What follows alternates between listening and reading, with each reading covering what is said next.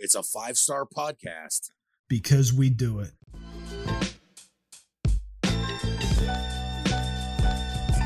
What's real? What is up, everybody? Or as I should say, what's real would be more apropos. It's the R question mark, the What's Real podcast. And as those that maybe regularly listen can tell, this is not your typical opening. Typically, it's our man, the host with the most, as we call him here in the family, Hey Eel. And this is obviously a different rendition of the What's Real podcast. And as we're dubbing it this week, an emergency special, a What's Real remix. And everything will be explained in due time. But as I must do from week to week, the consistent new content of the What's Real podcast must continue. It must go on. The journey must continue. We got to keep the defense of the podcasting tag team championships that we talk about week in and week out here on the show. Clang, clang, hey, we're still doing it. We're still going to have some semblance of a show for you as we had some serious technical difficulties this week. So we'll get into everything, but as the J must start, because it is still the world of the What's Real podcast. The J is as pumped as ever. The 21-inch pythons are in full swing like the mighty Thor's hammer. The pulsation nation is in full effect. The striation is glaring. So don't worry about that, folks. You're in good hands with your boy, the J. Even though, as we put it on the show, when we don't have Hey Ed, I am Hey Edless, but I'm also Wizardless this week as far as, he'll be producing me. We still got the tag team going, the management of Cam. Cam, the wizard behind the boards, will be putting the show together, of course, as always. However, I am here solo, Han Solo, this week on the show to open things and explain things and kind of give you a rundown of the What's Real emergency special, a What's Real remix. So as I mentioned, we've had some serious technical difficulties this week. It was out of our hands. We did do our thing. We recorded an entire near 3-hour rendition of the What's Real podcast with episode 122, which would have been dubbed the Butcher Baker Nightmare Maker. And as you can tell, stuttering a bit here, as you can tell. So bear with me, folks. As you can tell, I don't typically go Han Solo and open the show by myself, especially without any sort of a co-host. Usually Cam will pop in the wizard when Hey Ed can't, and that wasn't available in this dire straits of a situation. As they say, though, all the cliched things, desperate times call for desperate measures. The show must go on. So that's where we're at. So as we do, we're kind of still putting something together for you folks because we want to be consistent and still have some semblance of content here from our world coming out to you. And so the situation was we recorded the show. It was a great show. We had a blast, as we always do, covering all the ground that we promote on the show under the pop culture umbrella. Everything from Jeff Hardy, the wrestler's recent arrest in the Variety Hour, to, of course, another trip to one of our favorite places on earth, the Last Drive-In with Joe, Bob, and Darcy, to a full-on review of season A, as they call it, or season, the first half of season 4 of Stranger Things, because Stranger Things has been a favorite thing of Ed and I's since it came out. And if you can believe it, it was delayed so much due to the pandemic and varying things that season 4 debuted. And we haven't been able to cover any of the previous seasons up through season 3. We started the podcast after everything was out. So it was the first Stranger Things review here on the show. A wonderful show, if, as we say on the show here, toot toot. I don't say so myself. However, some serious technical difficulties afterwards wiped out the show. It is in the ether. We couldn't salvage it. It's a sad thing. But as I was saying earlier, the show must go on. And we here at the What's Real podcast are as professional as we can. And we just keep the train a-rolling. We brush it off, like the great philosopher Jay-Z says, brush the dirt off your shoulders, which we did here. And we put together a fresh remix of a show. So what that's going to entail is it's kind of along the lines of how we do the year-end kind of tradition here on the What's Real podcast since we started in January 2020. And we consider our years our seasons, just to break things up somewhat, collude the show and organize it a bit. So, of course, our first year in 2020 was season 1, 2021 being season 2. And at the end of each of those years, we put together a best of What's Real.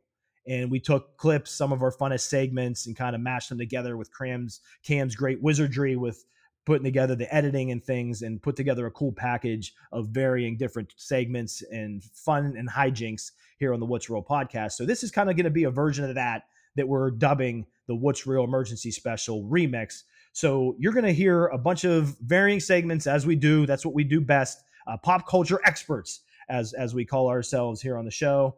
And you're going to hear this week, after my stupid ass shuts up, if you didn't shut me off or fast forward me, I appreciate it. And as I always say, if you're hearing what I'm saying right now, I truly love you. As we say, stay safe, stay healthy, all that kind of stuff, throwing out the traditional what's real terminology. So this week, the emergency special remix is going to entail, due to the recent passing of the great actor Ray Liotta, one of my favorite actors of all time. I've been watching a bunch of his interviews, past interviews he's done through YouTube and other sources. I get magazine subscriptions and have the People magazine issue that did a pretty cool few page tribute to him. And I'm coming just off that from being at the pool with the kids and reading through that. So really pumped up to introduce episode 114, entitled Billy Bats. Of course, the character from the classic film Scorsese and Goodfellas. And we're going to have the movies that made us segment from that show with our review of Goodfellas from episode 114. Then we're going to throw on some Thursday night prime action. That's right, our infamous / famous action segment, the most explosive segment in weekly podcasting that is currently on a hiatus and will be making its triumphant return sooner than later. But we're throwing some TNP on with a really fun review with Gary Daniels and the Ultimate Warrior of all people from the 1990s. And this was a definitive Thursday Night Prime from the actual Thursday Night Prime that Ed and I have described as the homage to our segment from HBO back in the day. And that is Firepower. And then up next, we're going to throw on one of our past trips to the Last Drive-In with one of my filmmaking inspirations, one of the greatest producers of all time. Some people would call him the greatest producer of all time, maybe specifically the greatest independent film producer of all time, Roger Corman. And that was from episode 76, which we did entitled Corman. So there's going to be a Roger Corman double feature that we cover on the Last Drive-In from episode 76. Then this one was a very special one to Hey Ed and I. So I wanted to throw this one on here. This is back from episode 46. As I mentioned, we're kind of throwing an audible here after episode 122 kind of combusted, unfortunately. So we'll be bringing you episode 122 freshly. As we do, we'll keep our consistency. We'll still throw on some of the stuff we're going to talk about that we lost with the technical difficulties moving forward. But my point is that is 122 episodes coming, and this goes back to episode 46. But this was entitled Wolfman's Got Nards, and it was from a documentary that was on one of our favorite movies as a kid, Hey Ed and I, and that was, of course, The Monster Squad. So this documentary made for the film The Monster Squad, Wolfman's Got Nards. I wanted to throw that on there because that's very special. And as is tradition, because I am going to shut the fuck up because this is terrible, and I appreciate you bearing with me if you're still with me.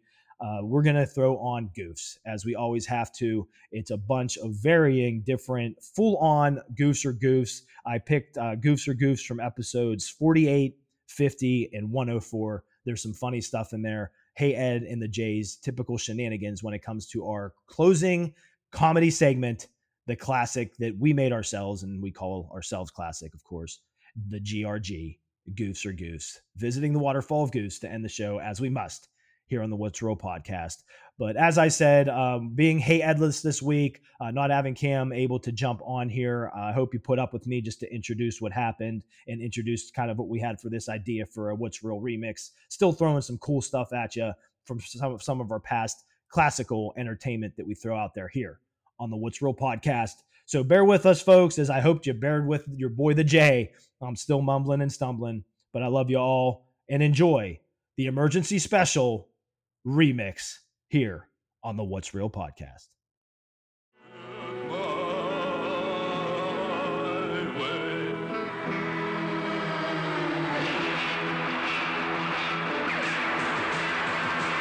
Yo, everybody, welcome back to the What's Real podcast. And if you're hearing the Jay's voice right now, you know it's a little different because we throw the curveball a bit here when we do the next segment.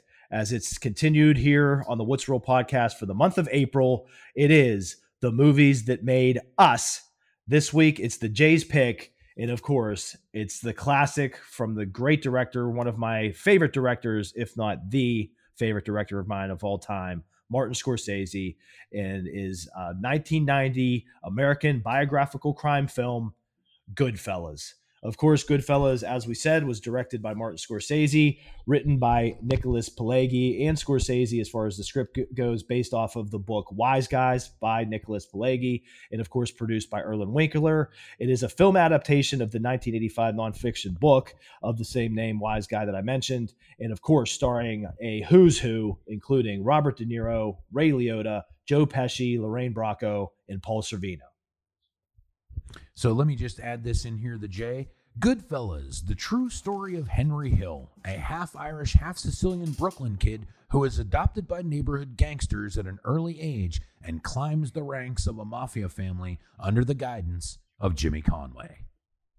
Jimmy Conway, played by the great Robert De Niro. And we'll get into it, but we always talk about the reason that we came up with this segment. You know, we always joke that it's the unoriginal take off of the Netflix series of the same name, but that's why we emphasize the us, because these are films that go beyond the entertainment realm and had personal influence on Hey Ed and I's lives. And Goodfellas, as Ed knows, which I won't divulge into here on a podcast, but has a lot of similar, in certain ways, parallels to the Jay's upbringing. I'm part Italian, and I'm going to leave it at that because there's a little thing called omerta, which I know, hey, Ed knows that term, and I'm not stupid enough to go on a podcast and blurb out some personal stories, at least at this time, but that's one big thing off the bat, that Goodfellas, again, it's those things in entertainment that, again, kind of wire into your actual life and personal experiences that really have that personal, emotional effect on you. And that's, my upbringing and some of the guys I know. And as we always say, hey, Ed, all these people that we came up with that are quote unquote characters. And this, from you and I ourselves, that will fully admit, complete characters. And there's just so many of them that from Goodfellas are similar to a lot of guys that I knew coming up as a kid and things like that. Absolutely. And I'll tell you a funny little story here, and there will be names and things changed to protect the innocent. Yes. So as a kid, every year for Christmas, I used to go to an Italian social club with my grandfather for Christmas. And you would come home with a big ass stocking filled with all kinds of stuff. You would get to meet Santa Claus. They had video games and pizza and all kinds of stuff. And I used to look forward to this every year because it was such, they really did it up. And I have so many memories doing this with my grandfather. So fast forward, I'm in my 20s, and my uncle had passed away, and they had rented out the same Italian social club for us to have the after services. So we're sitting there, and I'm hanging out with family and stuff, drinking a couple beers, and I decide to go to the bathroom. So I go to the bathroom, I come out of the bathroom, and they have a wall of pictures at this social club with all of its founding members. So I start reading them, and it reads as a who's who of, it looks like characters from the movie Goodfellas. So I'm like, okay, I get it. I know how the Italian social club was started, right? And then I started to realize that I knew several people on the wall, and they were friends of my grandfather's. And then I quickly would go back to the service for my uncle and said, hey, Mom, I got some questions for you, which she answered. And let's just say my grandfather had more to do with things than I actually knew until after he was well gone. But yeah, I know these guys too, big, bald Italian men, fucking guys that would literally say, hey, pat you on the head when you're 10 and give you a 50 for no reason. It was pretty prevalent back then, especially in Pittsburgh, in the 1980s, the Jay. I'm not telling you anything you don't already know. Mobsters were around. Yeah, and the fact that in this, both the Wise Guys book and of course Goodfellas film, the Pittsburgh connection is talked about a lot. So, we won't divulge too much here on the show, but a lot of correlation. I know that whole story, and yeah, it wasn't a mystery. Let's put it that way. Yeah. I was kind of after watching this as after I seen it for the first time and stuff like that, I was like, oh, I wonder what the Pittsburgh connection is. And let's just say when we first got wind of what the internet was, and at the time we called it the World Wide Web, I read a lot of stuff about this stuff, and I quickly figured out what the Pittsburgh connection was. So it's interesting because of that alone. And it would even become more interesting a few years after this was released to Jay, because we were a few years older. We both were definitely Howard Stern fans. Yep, I was going to mention that. Good call. Frequent guest on there, and he would talk about everything openly, like he wasn't even in the witness protection program. Which, that's how the film ends. But yeah, just to break it down for those listening that might happen to have not caught it yet or haven't seen it in a long time, just breaking down the plot as we go over the story. And hey, Ed had the initial synopsis, but like we talked about, Henry Hill of course becomes enamored in the criminal life, and of course we'll talk about famous taglines. Hey Ed, this might be one of the best ever, the quote from the film that pretty much opens it up. It starts the credits and everything, but of course was always enamored of the criminal life and mafia presence in his working class Italian-American neighborhood in Brooklyn, and begins working for the local capo, Paulie Cicero, and his associates Jimmy Conway and Tommy DeVito, fellow juvenile delinquent, of course, greatly played by the great Joe Pesci, who's the only one to have won an Oscar for Best Supporting Actor from Goodfellas. And we'll break down some of the statistics in a little bit here too with Goodfellas and its awards, and how much people love this film. It's pretty much regarded as one of the greatest films ever made in the gangster genre. But you could probably put that as one of the greatest films ever made even. The Godfather, without a doubt in my mind, is the greatest mafia movie ever made. But Goodfellas is the most accessible. Yep. Because Godfather is it's an epic. Watch. Yeah. It's a slow burn in a lot of ways. Yes. It's not for everybody, where Goodfellas, I think most people could kind of watch it and get into it to some degree. I mentioned to you as well, because we were talking about this off air, that we could review Goodfellas whenever. It's one of both of our mutual favorite movies of all time. Like just say, because we're such big film fans, just in our top 100 of all time, easy. But nonetheless, I haven't seen it in a while, and that's why I love doing this segment on the show. It just gives me an excuse to revisit some of these films that I've watched numerous times, but haven't put it in a while. So I did rewatch Goodfellas for this, and it still holds up to this day. And as much as I do remember everything, maybe it's because of like the whole PC culture getting thrown at us on a regular basis and varying things like that. But man, this was very violent, which I always knew. Oh yeah. But still, for the time, man, like in 1990, wow, like, for something to be this critically acclaimed and go to the Oscars, it shows you how good of a job Martin Scorsese and his team did, because it could have been ostracized just for the sheer violence of it in a lot of ways, in certain circles possibly, but it didn't. It kind of preceded anything like that, because of course it's like anything. Hey Ed, we even say that to this day. You're making a film about gangsters. They come from the world of violence. That's what it is. So it'd be disrespectful to the genre, if you will, to not have a violent gangster film of this time. Yeah, they lead, these guys specifically leaded a very violent life. So it's absolutely part of what they were doing. The scene that immediately comes to mind in the movie is when they go and murder a guy, have to drive to Joe Pesci's mother's house to get a butcher knife. He tells her it was a deer that he hit. She cooks them a bunch of food. They just murdered a guy, and here they are fucking all eating everything. Just like it's nothing, yeah. And dude, so this is something that I wanted to do with you with this. I know this is your segment, but I think you'll understand where I'm coming from here. When it comes to Goodfellas, the devil is in the details. And I mean, there's so many interesting little things that they put in the movie, okay? And there's a ton of them. So I figured Jay, I'll come with one, you come with one. Let's go back and forth for a little bit. Little things that you remember in this movie that stick out to you, okay? Let me get it started, right? The character of Paul Sorvino's in jail. He always cut the garlic because he would do it with a razor blade. Super thin. Cut it thin so it liquefies in the sauce. Is there something like that comes to mind for you in this one? Of course. I mean, just off the bat, I'll think of some other ones, because, I mean, this is like the most obvious. It's almost like palm the forehead, as the Jay says here on the show, but it just sticks out every time. And that's the famous scene where Pesci is just holding court in the Coca-Cabana Club and cracking everybody up. And it's the classic, why, you're laughing at me. Am I a funny guy?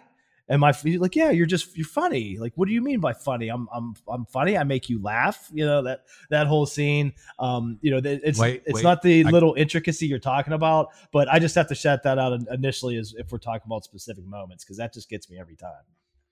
And there's no way I'm going to talk about this movie without fucking saying my favorite goddamn quote from it. I laugh every fucking time I watch the movie. Oh, why don't you go and get your fucking shine box? Yeah. and that is what's so great about this film, man, because it's such an epic. And you know what they say, like, shout out the cliched things. I laughed, I cried, but that's how this is. Like I said, it's super violent, but then there's parts that just crack you up. And again, that's my personal gravitation towards this, that it reminds me in different ways, of course, of a lot of these character guys that I was alluding to earlier, that just, they can just crack you up in just everyday life, and they're not even trying to be funny. It's that kind of humor. Yes. Yeah. This is one of my favorite things too. What is rule number 1 in Goodfellas, the Jay? You must always do this and you must never stop until it's done. Yeah. Yeah. Do you know what I'm talking about? Yeah. That part. Yeah. Yeah. No. Stir the fucking sauce. Stir the sauce. Yeah. Yeah. Sorry. Keep stirring the sauce. Is he stirring the sauce or they store? Yeah. Then it's like, hey, I can't go. What do you mean you can't go? We got to leave to go to the airport now. I don't have my hat. Yeah. Okay, you don't need your fucking hat. We can go. They have to go get the fucking hat. Yeah. Yeah, I'd take her back to get her fucking lucky hat. Oh, that's great. And then the helicopters, that's another. Yeah, when that always stands out when he's on the coke binge and he's like super paranoid and just a completely paranoid wreck. And of course, one of the major things that happens in the movie is the robbery of the LaGuardia, of course, cars. Yep. And then they start murdering everybody that had something to do with it. And of course, Samuel L. Jackson was the driver of the car, and he's one of the first ones to get murdered. But the funniest part to me, though, is like whenever they come in, and he's like, "Hey, I'm just gonna go talk to him. You want me to make some coffee? Yeah, make some coffee." So they kill him. Yeah, he's like, "What the fuck you doing with the coffee?" He's like, "I thought you said you wanted to." He's like, "Would you put the fucking coffee down? We just fucking killed the guy. Let's get the fuck out of here." Like, there's a ton of shit like that in this movie. And dude, another thing, and this is something that I don't think people mention enough when it comes to Goodfellas, because everything in it is legitimately so great. You know what is so underrated in this movie, the Jay? What's that? The fucking soundtrack. Oh, of course. The soundtrack is fucking phenomenal, flawless. Yeah. It's amazing. Like, it's so perfect. The fucking, oh man, when they start showing all the dudes that get killed after the Lufthansa heist, and they're all like finding guys in fucking frozen trucks and underneath bridges and the whole fucking thing. Like, the songs play, like, oh, it's so perfect. Dude, this movie's there's plenty of other examples, but Scorsese was making great films in the late 70s.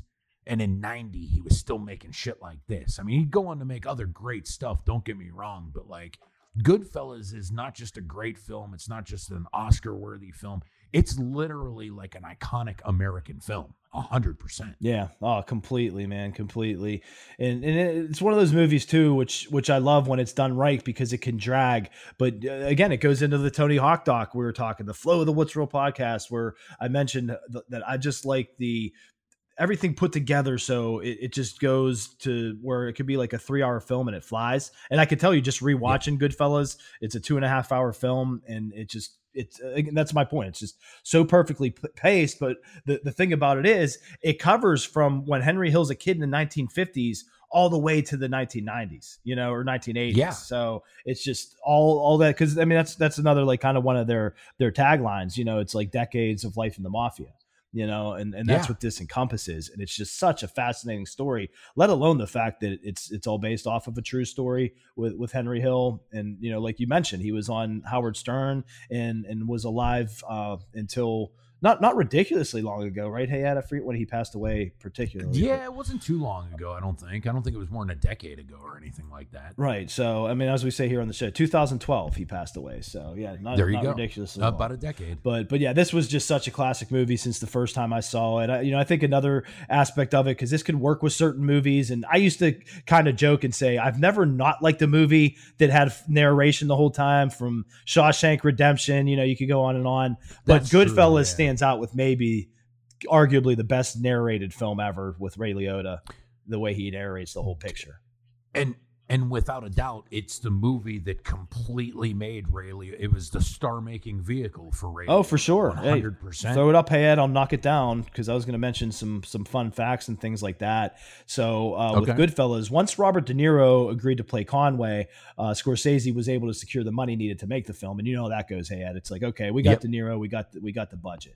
So the Scorsese would cast Ray Liotta after De Niro saw him in another great man and director's play, it wasn't a play. It was Jonathan Demme's film Something Wild from '86. Okay. And Scorsese would go to say he was surprised by Liotta's explosive energy in that film.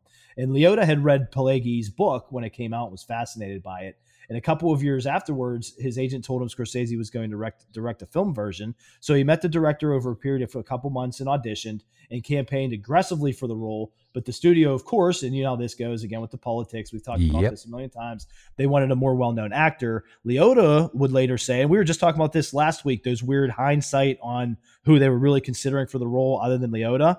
He said, I think they would have rather had Eddie Murphy than me. Talk about an alternate universe with Goodfellas starring Eddie Murphy as Henry Hill. Very unique concept there. Dude, okay, let's ask the question then, the Jay. So let's go back to 1990 in our heads.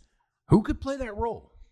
Who else do you think would have been a solid choice for that, or maybe a good backup? You know my go-to, man, I just think he could do it, even though he wouldn't be kind of like visually who you might think. And Michael Keaton. I think he could pull this off. Yeah, no, I think, especially at the time, you know, he was. It'd be weird, obviously, then than he is now. But I think he could probably do something like that. That's a pretty good. It's weird because I didn't know who I was going to say here, but that's literally probably the best answer for 1990. I completely agree. Who would you think? 100%. It wouldn't have been a bigger actor, but maybe like someone like Amanda Sante. Something that, you know, somebody we've seen, like who went on to play Gotti. So that makes sense. So I don't, now it's funny even thinking about it because he would also go on to play Gotti in a terrible movie, but and he hadn't made his resurgence at the time, but what if Travolta would have played him? Yeah, that's a good point. I think he could pull it off. Let me tell you, while we're at it, the actual ones considered for the role of Henry Hill. Okay. According to Wikipedia, of course. Sean Penn, Alec Baldwin, Val Kilmer, or Tom Cruise. Dude, I could see Kilmer doing it. I could see Penn. I could see Penn pulling off. Penn's talented enough for it. And actually, here's the weird thing. If Penn would have did it, it would have been cool to make him look like Henry Hill. Yeah. Because he's smaller, he can do all that kind of shit. I think that might have been a good idea too. Yeah, but let's be honest, in 1990, I think Scorsese was even like, fucking Penn's a nightmare to work with. Yeah. Work with this dude. And just to round it out, considered for the role of Jimmy Conway, of course, De Niro's role were Al Pacino and John Malkovich. So two amazing actors backed up there. And I'll be honest, I don't like either one of them for that role. I think De Niro's perfect. Yeah, he was great. They try and make him look like an Irishman. You know what I mean? Like they try and you know what I mean? Like this is like one of the first mob movies that I remember in any capacity to kind of tell you the story of like, you're only made if you're Sicilian. Right. Like they tell you that kind of stuff in The Godfather, but this is a movie that actively shows you that there are other people working outside of made men with the same people. They're just not made. So they're not as powerful. You know what I mean? But it really showed you how deep they went because they'd almost work with anybody at the point, but you're never getting in the inner circle. Right. Yeah, and that's how it was, man. To round out some of the facts around Goodfellas, as it premiered at the 47th Venice International Film Festival on September 9th, 1990. Scorsese did win the Silver Lion for Best Director, and the film was soon released in the U.S. on September 19th, 1990 by Warner Brothers. It was a budget of $25 million and grossed just under almost double that at 47 million gross. Goodfellas, of course, received widespread acclaim upon release. The critical consensus on Rotten Tomatoes calls it arguably the high point of Martin Scorsese's career. The film was nominated for 6 Academy Awards, including Best Picture and Best Director. As we mentioned earlier, Pesci, the only winner, though, for Best Supporting Actor. Got robbed for Best Movie and Best Director because Kevin Costner won Best Director and Dances with Wolves would win Best Movie, which is that a good movie, but it's a fucking travesty that it won over. Yeah, and that's what happens too when you go back to things on like, what won compared to what didn't, back in the day. And it happened. Dude, and it happened to Scorsese, and he was known for that. Until The Departed. But yeah, so we'll round it out. Hey, Ed, Goodfellas is widely regarded as one of the greatest films ever made. We mentioned this earlier, particularly in the gangster genre. In 2000, it was deemed culturally, historically, or aesthetically significant and selected for preservation in the National Film Registry by the United States Library of Congress. So again, the flow of the What's Real podcast, we were talking about 2 great hip hop albums that were added to the U.S. Library of Congress. But of course, Goodfellas was added way back in 2000, over 20 years ago. Such an amazing movie, a personal classic. And that's why it was this week's choice for the J on the movies that made us. Hey, yo. So, dude, let me ask you a quick question here while we're on the topic. Where does Goodfellas fit for you as far as like your favorite Scorsese movie? Is it number 1? Is it close? Like, what would you, if it's not number 1, which ones do you think are better? See, it's a tie. I'd have to say it's probably my number 1. And then, dude, I love Shutter Island. I don't know if that would be considered weird or what. I think that's like kind of hit or miss, because a lot of people might say too that's one of those experiences you kind of only can watch once because it's all in the twists. You know what I mean? Yeah. But for me, because it's Scorsese, I like watching it over and over to pick up on everything and how good he did that. Yeah. No, I could see that. I could say I was honestly disappointed in The Irishman because I didn't think it was a bad movie. It was definitely long, drawn out. Watched it twice now. The second time, I think I found some of it a little better, with that watch. But I think it was one of those things. Again, it's another thing we talk about consistently. But I have to shout it out. I think it was just so built up in my head, a lot like the Many Saints in Newark in a lot of ways, like things like that. Yeah, they're just like what can live up to that in your own head. So that might have been something to do with The Irishman. But yeah, again, to answer your question, man, he's one of my favorite directors. I love a ton of his stuff. But yeah, Goodfellas, just because of how classic it is and just rewatching it, recently here, just still holds up like nothing for a movie I've seen so many times. So that's why I'd have to kind of give that the nod. Yeah, I would put Taxi Driver above that personally. Goodfellas is probably 2 for me. And then, dude, 3, this might surprise a lot of people. Like, it's probably either between Raging Bull and Color of Money, man. I think Color of Money is amazing. Underrated. Yeah, that's why it's so tough. It's fucking Paul Newman. Like, he's playing the fucking character from Minnesota Fats, right? Yeah, that was from the original. That's The Hustler. The Hustler. That's what I was thinking of. Yeah.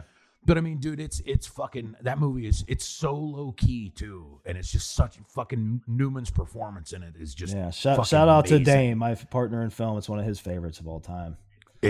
Dude, it's so underrated, and it blows my mind that people don't talk about it as much as they should, because I think it's exceptional. It's really, and dude, and Raging Bull is fucking brilliant. So, and like, it's really difficult for me to pick out of those two. I know that's tough. I love Raging Bull too. So it's one of the best biopics I've ever seen. It's fucking mind blowing how fantastic they do with everything. And of course, it's basically the world's introduction to Joe Pesci is a serious character actor too, and he does. And don't forget about Mean Streets. That's a big influence. Mean Streets is great. Yeah, great movie. I'll have to shout out here because I do it when I can. Hey Ed, the shameless self promotion. But our first feature film we made, Deference, was an homage to Scorsese and gangster films, and you've seen Deference. Definitely a lot like Goodfellas with the narration and things. Our version of it, of course. We didn't like copy off of them. That Mean Streets and Goodfellas, huge influences. It reminds me a lot of Mean Streets. I definitely see that whole. That was one of the bigger. Like influence. That's even even the look. We kind of shit, said it there's a was lot of that kind Mean of stuff. Streets meets Rounders, because of the card game aspects as far as Yeah. Netflix went. But just shows you the influence. Again, the movies that made us, influenced my own producing independent film and putting that gangster film together that we did with Deference. So, but to throw out the tagline, "Hey Ed," like we said, a classic, the opening quote of the movie that sets the credits and sets the tone for the entire classic that is Goodfellas. As far back as I can remember, I've always wanted to be a gangster. 3 decades of life in the mafia. Goodfellas, a Martin Scorsese picture, and an utter classic. Absolutely. So we are up against our very last commercial break. Whenever we come back, we're going to be talking some goofs and wrapping up the show. So stay tuned, guys. We'll be back right after this on the What's Real podcast.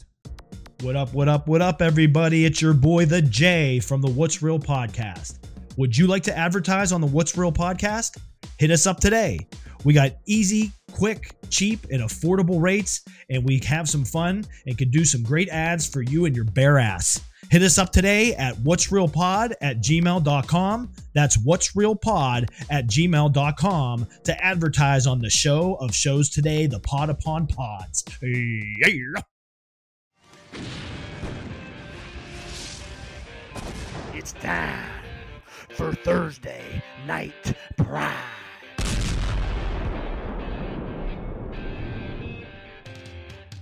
And we're back, and it is that time once again for Thursday Night Prime. This week from 1993, we're talking firepower.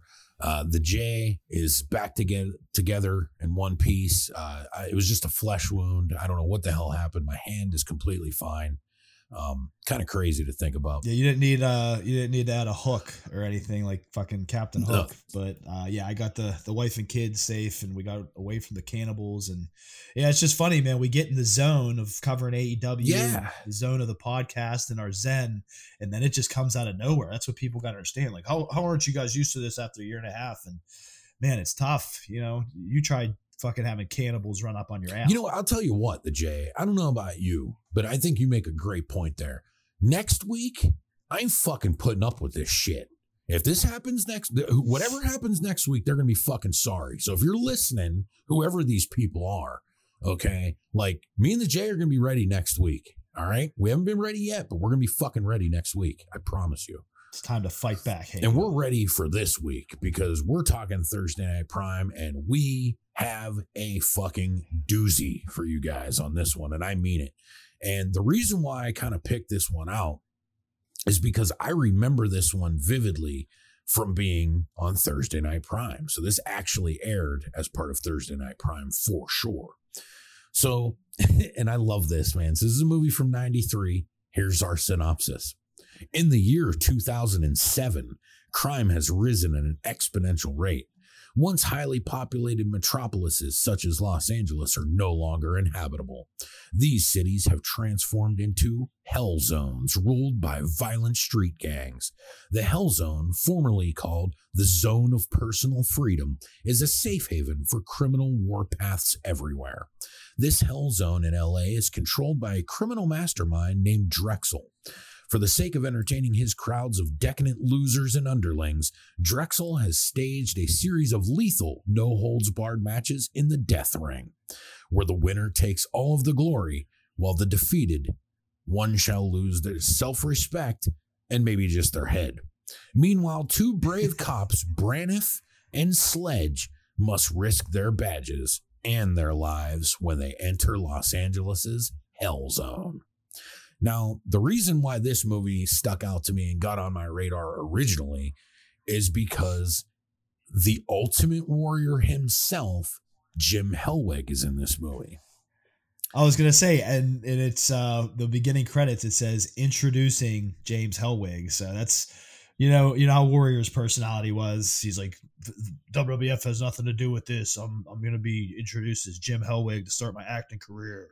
Dude, so I was laughing to myself like a motherfucker before I even watched this movie. So as I always say, I use Letterboxd, and I throw it on my wish list.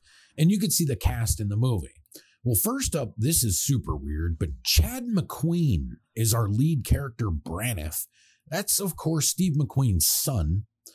And Gary Daniels, of course, Thursday Night Prime alum and one of our favorites, plays Nick Sledge. And then I saw, I was like, oh yeah, Jim Hellwig, the Ultimate Warrior, plays the swordsman. Then I watched the movie, and he doesn't play the swordsman. He plays the swordsman, which is even fucking funnier. So at the beginning of the movie, we're kind of introduced to the two policemen. And there's also a black woman that's a fellow cop that is pretty memorable, even though she's really like only in the first 10, 15 minutes of the movie. She has some funny lines. There's some good, back and forth play here. But everybody in this movie is worried about the character, the swordsman. He's apparently this lunatic, right? And finally, we see at the beginning of the movie, they have arrested the swordsman. And they're bringing him to this precinct, which was a huge mistake because it's not high security. So they bring in the Ultimate Warrior, aka the swordsman. And, he's a massive man. You can pretty much tell compared to the regular actors in the movie as such. But I forgot how fucking funny this scene is because he basically beats the shit out of everyone. Then gets put into a holding cell because they have this, like, instead of a taser, it's like a thing that immobilizes people. And so they put him in jail, and he gets broken out by some underlings and disappears. So the two main cops are like, we have to go to fight at this thing and kind of get undercover and see what we can find out, which they do. Now, there's so much funny shit in the beginning of this movie, but dude, this is really weird to say this for a Thursday Night Prime. So in this movie, the effects are horribly dated. They weren't really great at the time from what I remember. The movie's poorly lit and the acting performances have a lot to desire, but it is fucking crazy though how good this movie is. And I'm just saying for right now, up until they get to the fighting. I was fucking shocked at how good this stuff was. It's as cheap and shitty as it is. This stuff was great. I was like in my glory. They even added in a couple chase scenes to this movie. And the movie did not really have money for chase scenes. So they just shot everything fairly dark. And it still fucking works. Yeah, some explosions there. Ambulance blowing up. I mean, from what I remember. It's really amazing to me, first and foremost, at what they were able to accomplish with this movie. And even though some of the effects are really dated and don't look great, it almost doesn't matter. And it kind of fits in this goofy world that this movie exists in. And add in the fact that we did watch this on YouTube. True. So, but I do remember no streaming service cleanup or Blu-ray. And I remember it being a pretty dark looking movie to begin with. Specifically during some of the scenes that I'll talk about later, stuff kind of popped in my mind. But dude, I was really thrilled with this one because I remembered a lot of stuff differently than the way it happens in the movie. So, of course, as I said earlier, Gary Daniels, one of the Thursday Night Prime alumni, plays Mike Sledge. And I forgot how great of a character he is. And I believe this is the first movie that made me fall in love with Gary Daniels, for sure, without a doubt. He has more personality in this movie than all of his other movies combined. It's pretty impressive and amazing. Yeah, he's great. I just had to say off the bat here, I thought this might make you laugh because I don't know if you caught this one, because as you always do, you broke down the synopsis great, but the one on IMDb that was just like the like layman's terms synopsis. Yep. In the near future, street gangs have their own city zones where cops can't go. 2 tough cops are sent undercover in one of them to investigate an illegal cure for AIDS. But they must first fight in a death match, and the match is fixed. Dude, okay. I'm so glad that you brought this up. Because I watched like the first 10 minutes of this movie, and my jaw was on the floor. And this is why. Because this is maybe more relevant now than ever. So they're sitting around in a bar, and the news is on, and they're talking about an AIDS vaccine. And they're like, and we completely eradicated AIDS by 1997. But the problem is now there are basically bootleg vaccines that are being made that don't cure anything. And it's because of one of these like gangs from, you know, the Hell Zone is doing this. And I'm like, I can't believe how fucking, what are the chances? Yeah, like, of that? dude, what do you like, dude, we live in the age of vaccine conspiracies and shit like that. And I did not remember this in this movie at all. And I was like, dude, this is one of those movies that's just a complete mess turd of a movie, but somehow manages to get some amazing shit so right that they basically can forecast the future in a way. It's amazing. They basically botched the year 2007, but nailed 2021. Yes. And I'm expecting us to be fighting down at the fucking land of personal freedoms here any day now, the way we're going. So credit to Michael January, which is a great name. That's the writer. Michael January. That's tremendous. But dude, this movie, my God. Okay. So I don't know if this struck you the same way that I did. It struck me, but our lead character in this movie, like I said, is Chad McQueen, Steve McQueen's son. And I'll be damned if this dude didn't come across as the most poor man version of fucking Michael Madsen that I've ever seen in my life. Yeah. Oh God. Yep. To the bandana down. Dude. And then, so and I got to bad. bring this up because this is one of my favorite parts in the whole movie. So they go undercover and they find their way to where these, you know, the death ring is to get involved in the fighting tournaments and stuff. And the guy's like, what should we call you to? And Gary Daniels kind of like, he's like, not like, you know, like does the elbow thing, like, watch this. And he turns over, he's like, the Hammer and the Pussycat. And the dude they're telling to, who, by the way, is one of my favorite characters in the movie, who is the eye patch guy, who's like the wrangler of the fighters, basically. And he's like, after he's like, in the Pussycat, he's like, oh, they're going to love that. We're just going to call you Alley Cat. He's like, whatever, man. Like when he's like, what? He's like, watch this. The Hammer. Oh, that was true. The Hammer and the Pussycat. Okay. And then, got to throw this in too. So they add in this weird thing of fucking Chad McQueen's family. Like and it kills me the way that that's where the acting they did worst this in the most haphazard, terrible, stupid way possible, where like shit's going on and then all of a sudden he's playing God knows what, but it's supposed to be Super Nintendo. And his wife is just like, you can't be doing this. Like, it looks like they have a terrible relationship. Then the dude gets involved with like one of the servers, like the bartender chicks at this place. And it's like, you have a fucking family that you clearly don't care about because you're trying to get in this chick's pants. And then they use the plot device. Okay, well, we're going to kill his wife. And then he's like, oh, son of a bitch. Like, it's like, you didn't give a fuck about your wife the whole movie until she gets killed. And then you're like, oh, I can't believe you did this to my wife that I'm actively trying to cheat on during the course of being an undercover cop.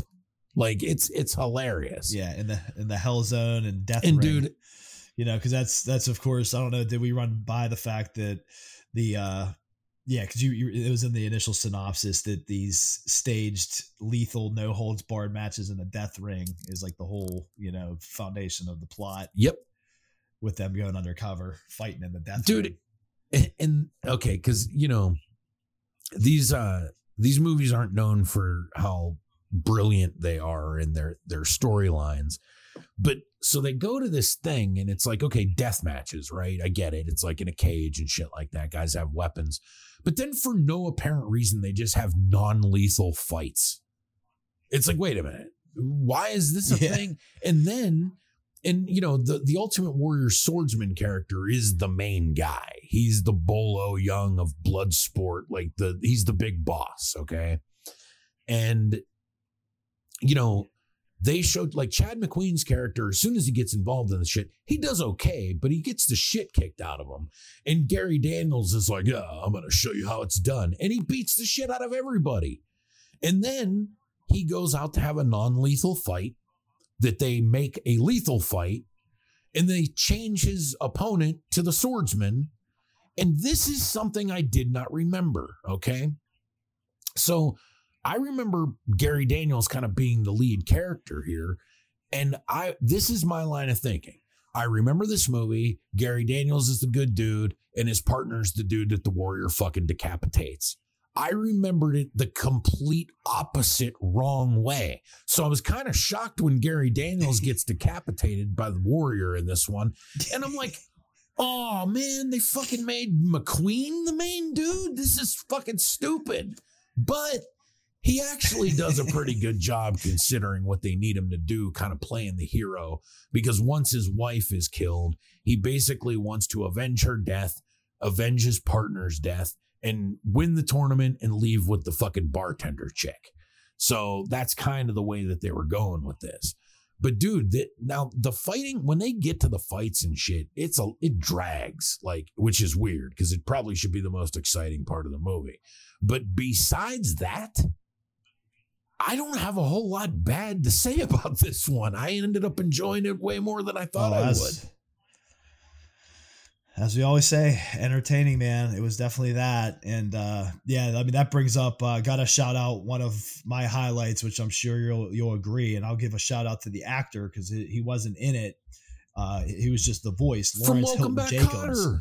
But the fucking, yeah, he was the ring announcer that like narrated and commentated the matches, but sounded like a strip club announcer the whole time.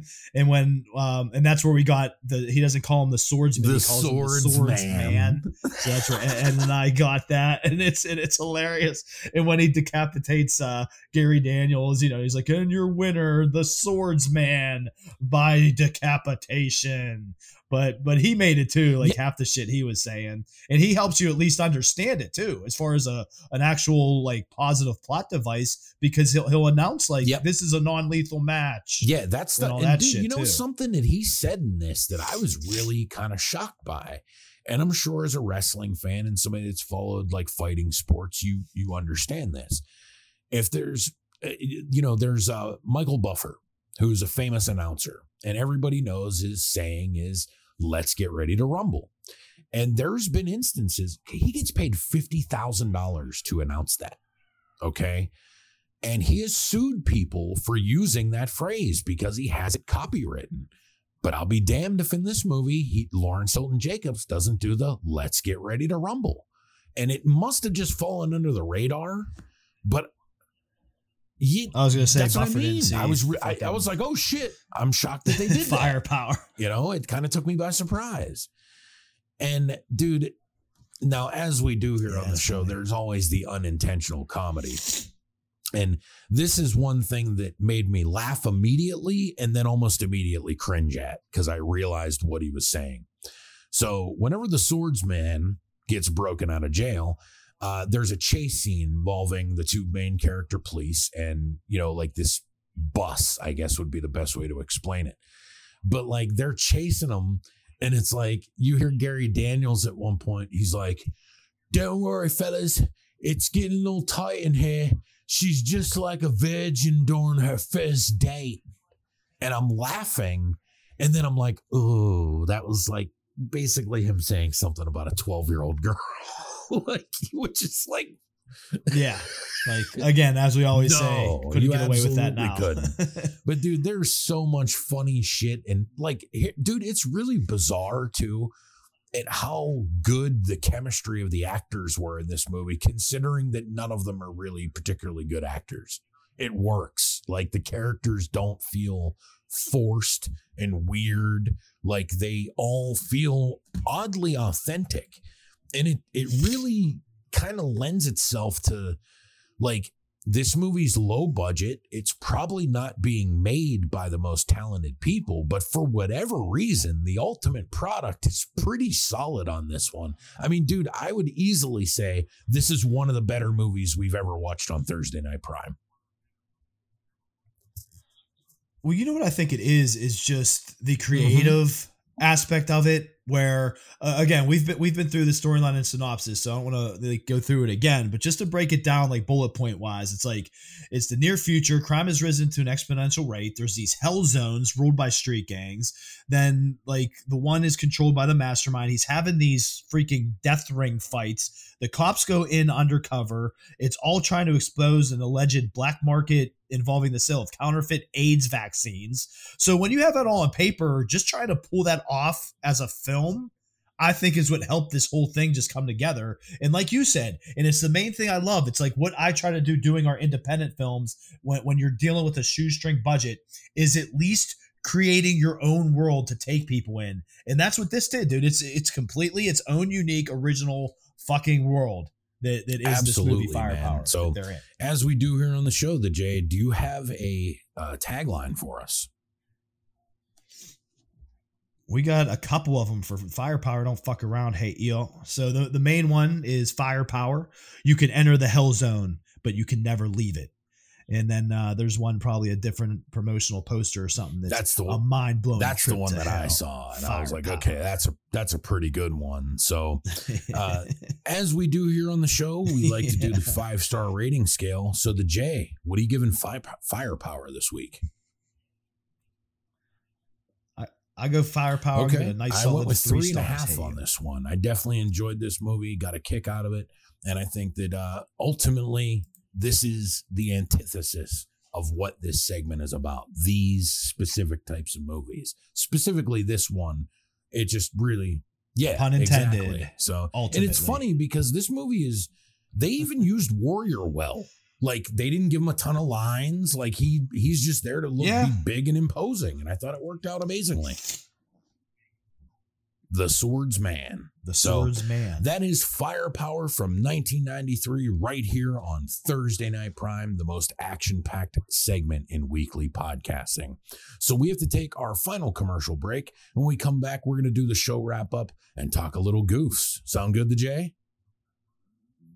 Perfect. We'll be back right after this on the What's Real podcast. This is Ed from the What's Real podcast. What would Dad do?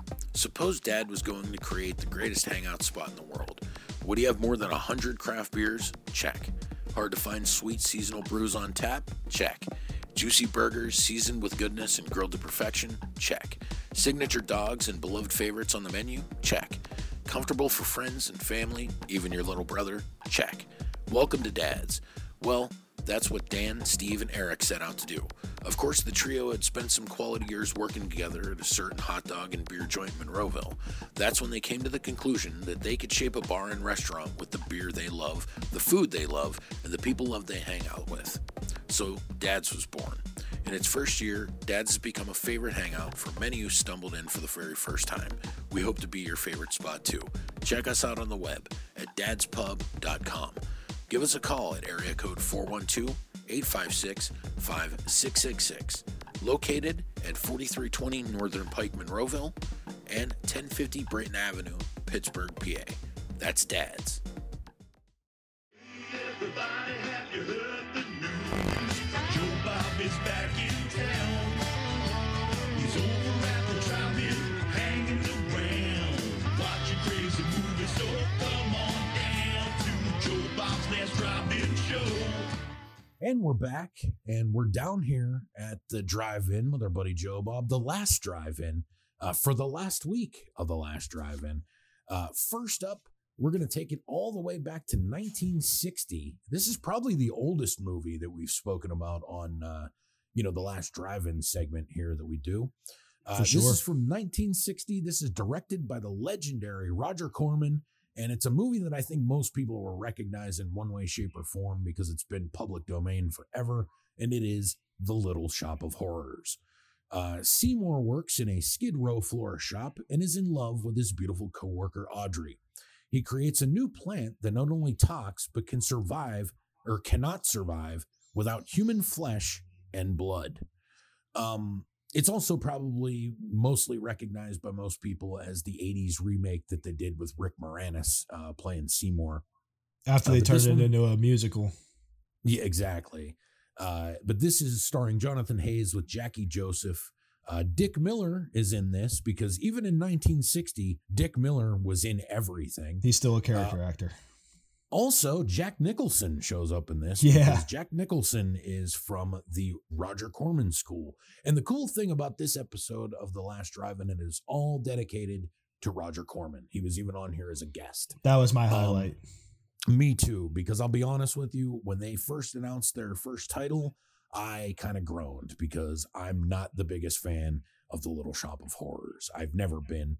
And I knew that Roger Corman was going to be on, and I could think of like 50 better movies that I'd rather see from Roger Corman, like some of the Poe stuff they could have did with Vincent Price and stuff, or even The Trip, with Jack Nicholson. But they went with this one. I guess I kind of see why, because this is kind of like an exercise in how to make a movie with nothing. And it's kind of the movie that put Roger Corman on the map as far as making movies for himself, because he was in the Hollywood system, kind of didn't like the fact that there was too much involvement of everybody in making a movie. He just wanted to make movies. So he had the opportunity to get a studio, which he did, and he just started pumping them out left and right. He was financially successful even to this day on the stuff that he produces. It's a pretty legendary career, but the thing that he's probably most well known for is because Roger Corman's films and his studio became like a breeding ground for some of the greatest actors, directors, and film people of all kinds that have ever done work in the film industry.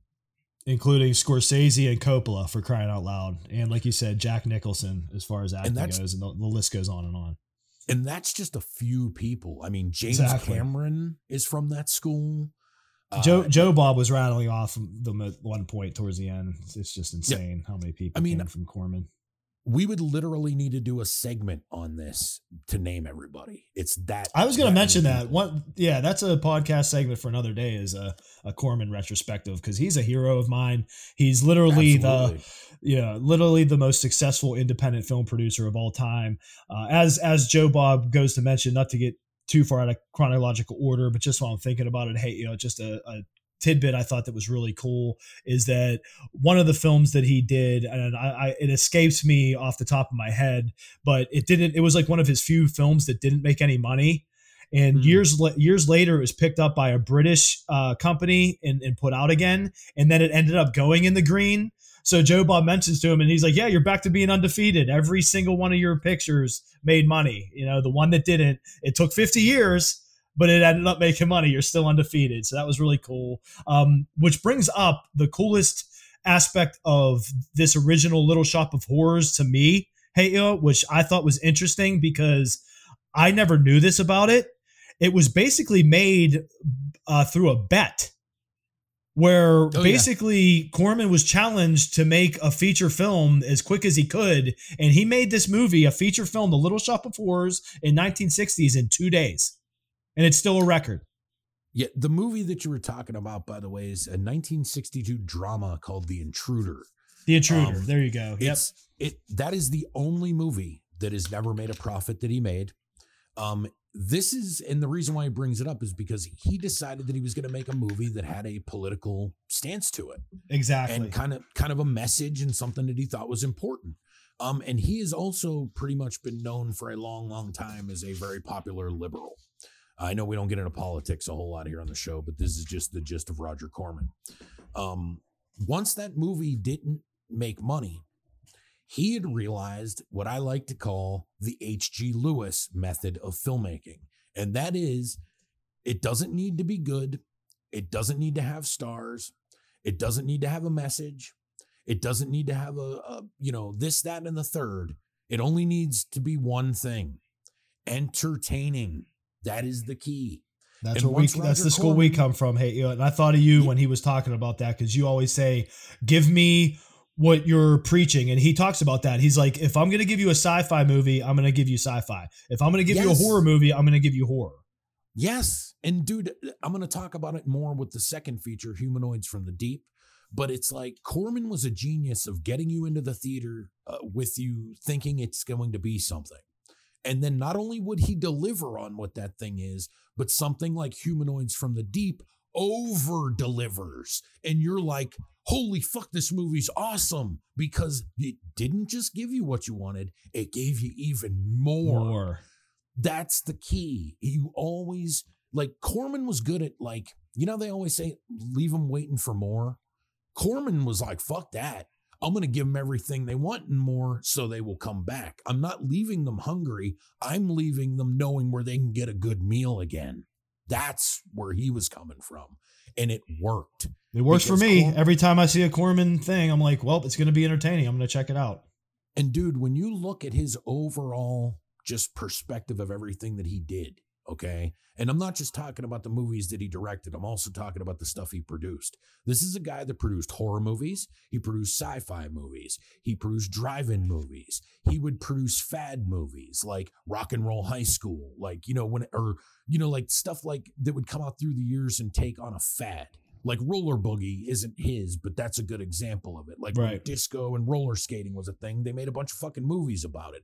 I'm sure it's escaping me, but Corman probably made one of those as well. Like anytime there was a fad or skateboarding or something, they would incorporate that kind of stuff in their movies because it would get people out. Because you have to remember, nowadays, it's super easy for all of us. Like if you want to just watch something that involves things you like, you can just go on YouTube and do that. That didn't exist back then. So if you wanted to see things you liked, you had to find movies about it or read books and magazines and seek out that shit any way you can. And that's how people used to consume the entertainment. And he was somebody there willing to take your money because he knew your money was in your hand and you were willing to give it up for that thing that you liked. So anyway, coming full circle here, back to the movie at hand, The Little Shop of Horrors. Now, as you said, the Jay kind of made this movie on a bet. So when we're talking this movie, it is an achievement as far as making a movie for little to no money. For me, it's not really much of an achievement other than that. It's kind of an interesting little story. Like it's a creative, you know, like kind of clever little story. Yeah, with the plant. Yep. Exactly. But it really is kind of just boring and meandering. And it's a movie that's only 72 minutes. I've never been a big fan of this one. There's nothing about the story that makes me like it. It's not a serious horror movie. There is comedic elements in it. I guess by the time I saw this movie, the remake had been out at that point. So it was just kind of like, okay, it's a movie from 1960. I get it. Like, that's pretty much it. Like, and not to disparage anything from 1960. It's just it was made for an audience that was generations before I was born. So it doesn't work for me like it worked for a lot of other people. That's the only reason I had seen it before Hate You, because I was a big fan of the 80s version. And when I found out it was kind of like a remake, reboot, whatever the hell you want to call it, I wanted to check out the original, which I would always do. I did that with The Thing as well. And so this is like the second time I was revisiting it. I think it would be worth mentioning too. I believe there's a color version of this, and Shudder showed the black and white. Yeah, because I guess they wanted to show the original, which you know, as a cinephile, I have no difference with it. But I think initially I saw the black and white version as well. So at this point, I've never seen the color version. But yeah. My God. It's weird. Here's something people might not realize. Roger Corman made another movie in 1959 called A Bucket of Blood that's actually pretty good. This is kind of like a weirdo remake of that. And I've always thought A Bucket of Blood is significantly better to me in pretty much every capacity than this is. So I thought that this was a strange choice for it.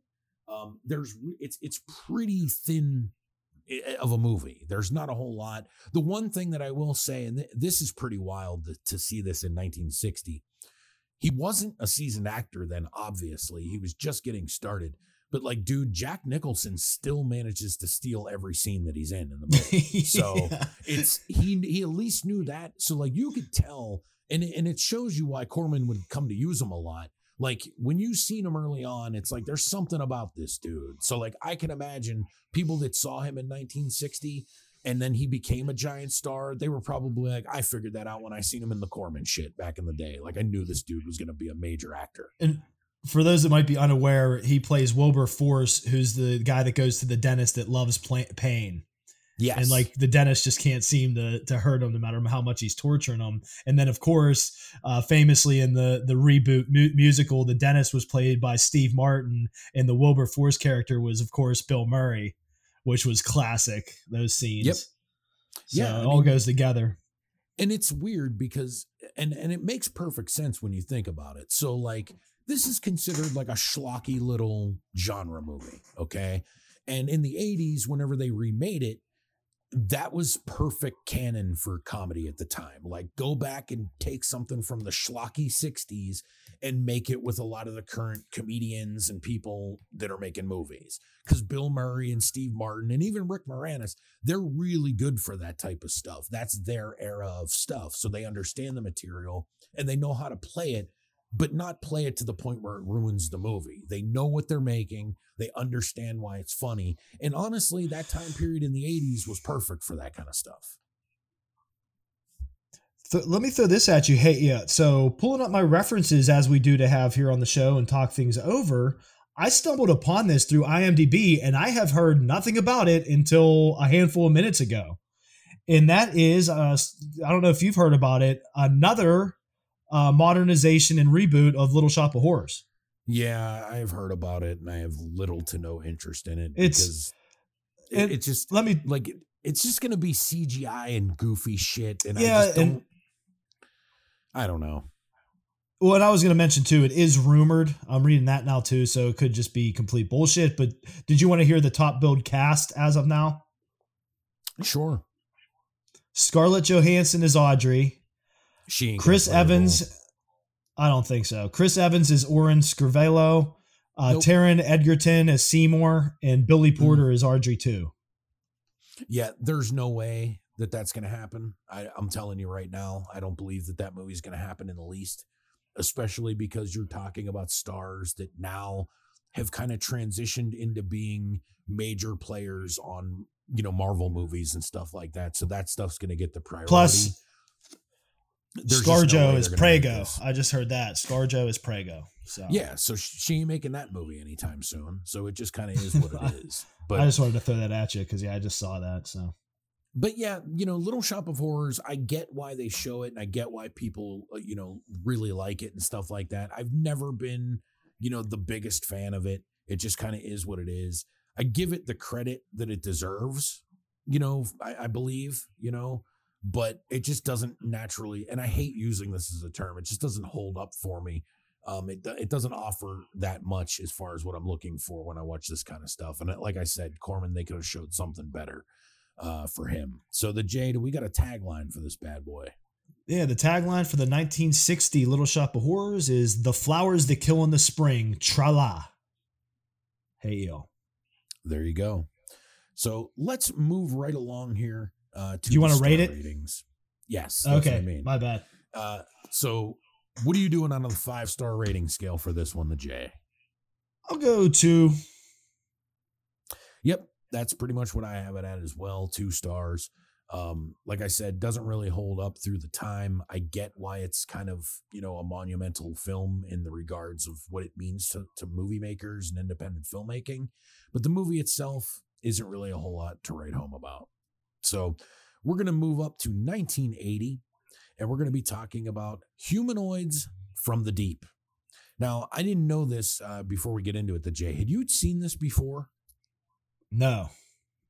Great. This is awesome. I loved it. Yeah, it's very fun. Talk about Corman's word right there. Hey, entertaining for sure.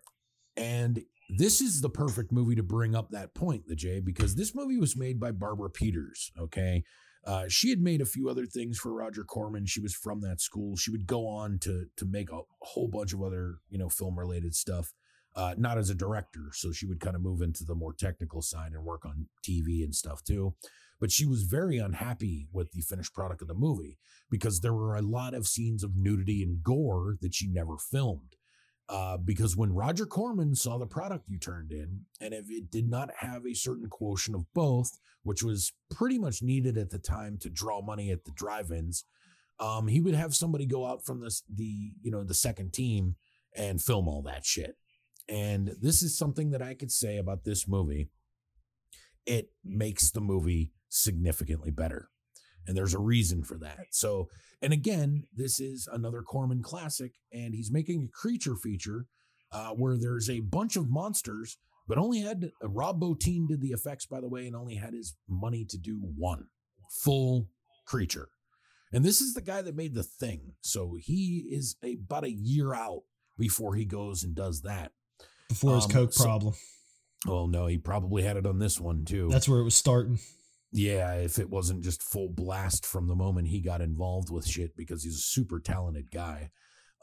So after a new cannery introduces scientifically augmented salmon to a seaside town in the Pacific Northwest, a species of mysterious mutated sea creatures begins killing the men and raping the women. And yep, there is a full-on scene of fucking sea creature rape in this movie. There's a bunch of fucking gore and really gross shit. And this movie fucking rules because of all this stuff, man. Yeah. The creatures are gross. It has a really good cast. So you got Doug McClure, you have Ann Turkel, you got Vic Morrow, man. And like, that's the thing. Fuck.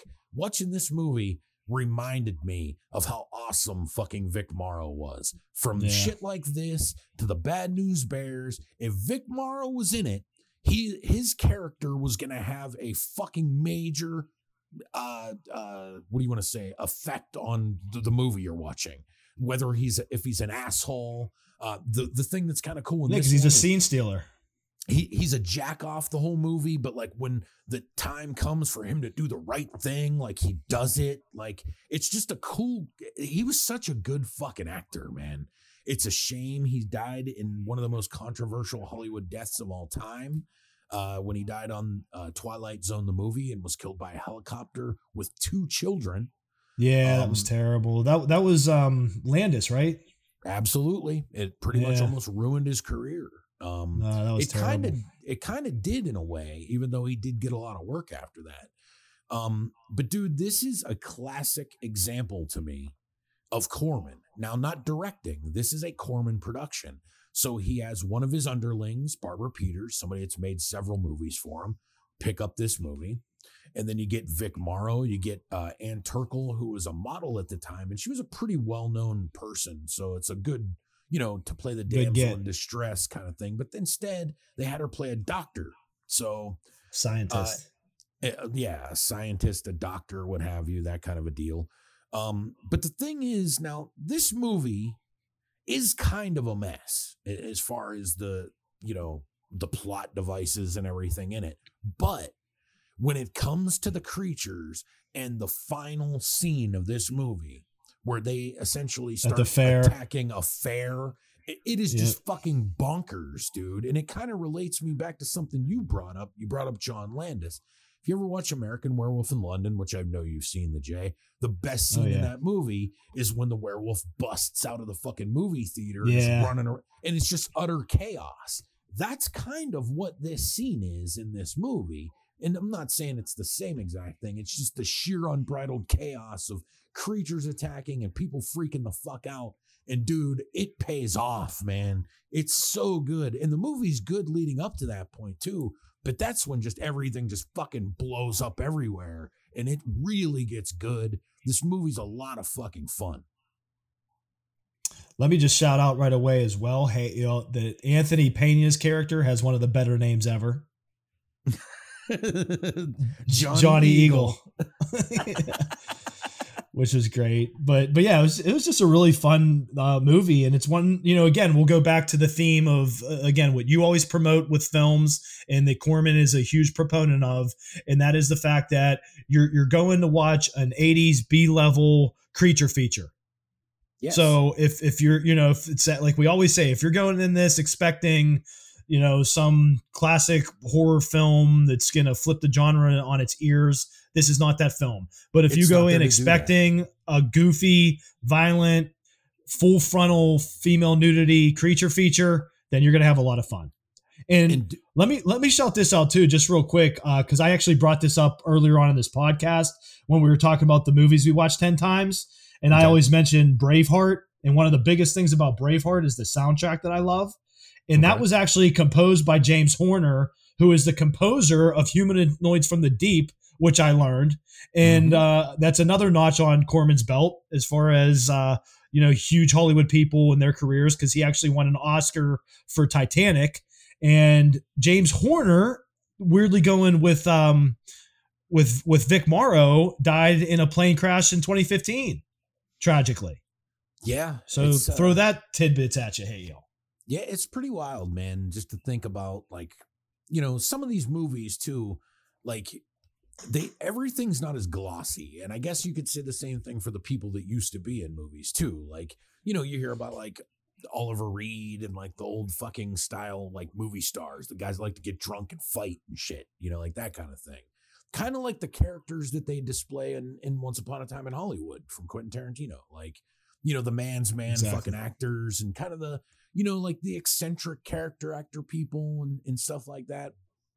And I think these guys kind of fall into that grouping. You know what I mean? And there's so many of these guys. Like, dude, I was lucky, not to completely deviate. It just reminded me of it. So years ago, I was at Cinema Wasteland, convention in Ohio. It's a movie convention type thing, and they have actors and stuff. And I saw a panel with Tom Atkins.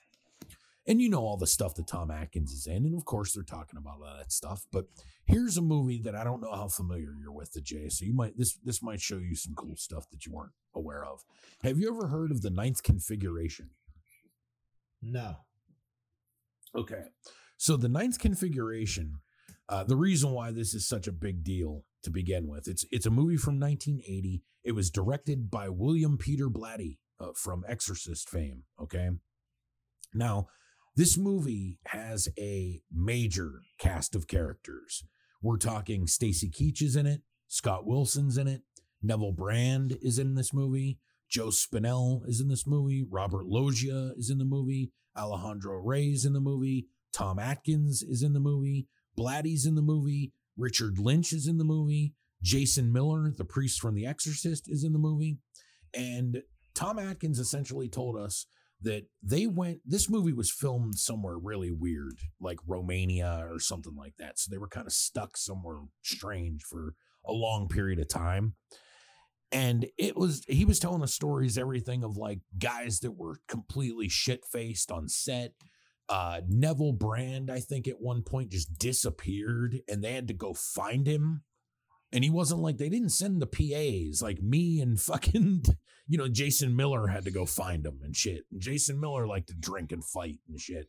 And they're in a country where like you could go to the fucking gulag for yelling at a cop, let alone getting hammered and beating the shit out of somebody. So like, you would have these crazy movies that like, it's amazing what the productions would have put up with to keep the actors on them, because the actors were basically out of control.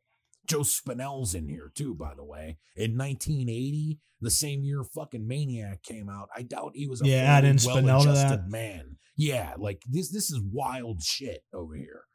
And these are the kind of character actors that make up those kind of people, and nothing disparaging against them. Sometimes really good character actors from years ago were kind of troubled people. They could play anything. So they're not really comfortable in their own skin. They're more comfortable being, a pilot, and then a cop, and then a fucking murderer, and then a gangster. You know what I mean? Anything like but themselves. Exactly. Yeah. Exactly.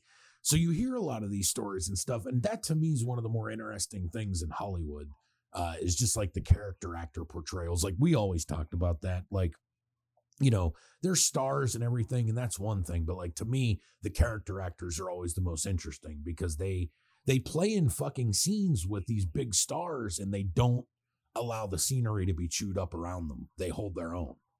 And Vic Morrow's a great example of those type of guys. That's why I was kind of, went off on the tangent. Yeah, it was worth the rant. Hey, yo. But thank you. I appreciate that. But yeah, Humanoids of the Deep, man, really fun flick. Cool looking monsters. So even without the money behind it, you could tell Rob Bottin was going to probably go on to be a major player. And he probably would have continued to be the major player without his battles with, addiction and things like that. But nonetheless, man, you could say whatever you want about him, but you can't say that he stunk, because everything that guy did was pretty much tremendous, and it's on display here. Yeah, to this film too, a big player, kind of offhand, was the atmosphere. And again, we've talked about it in past reviews of certain movies like that the quote unquote sleepy seaside town. Like I love movies like that with the atmosphere, like the fishing town stuff.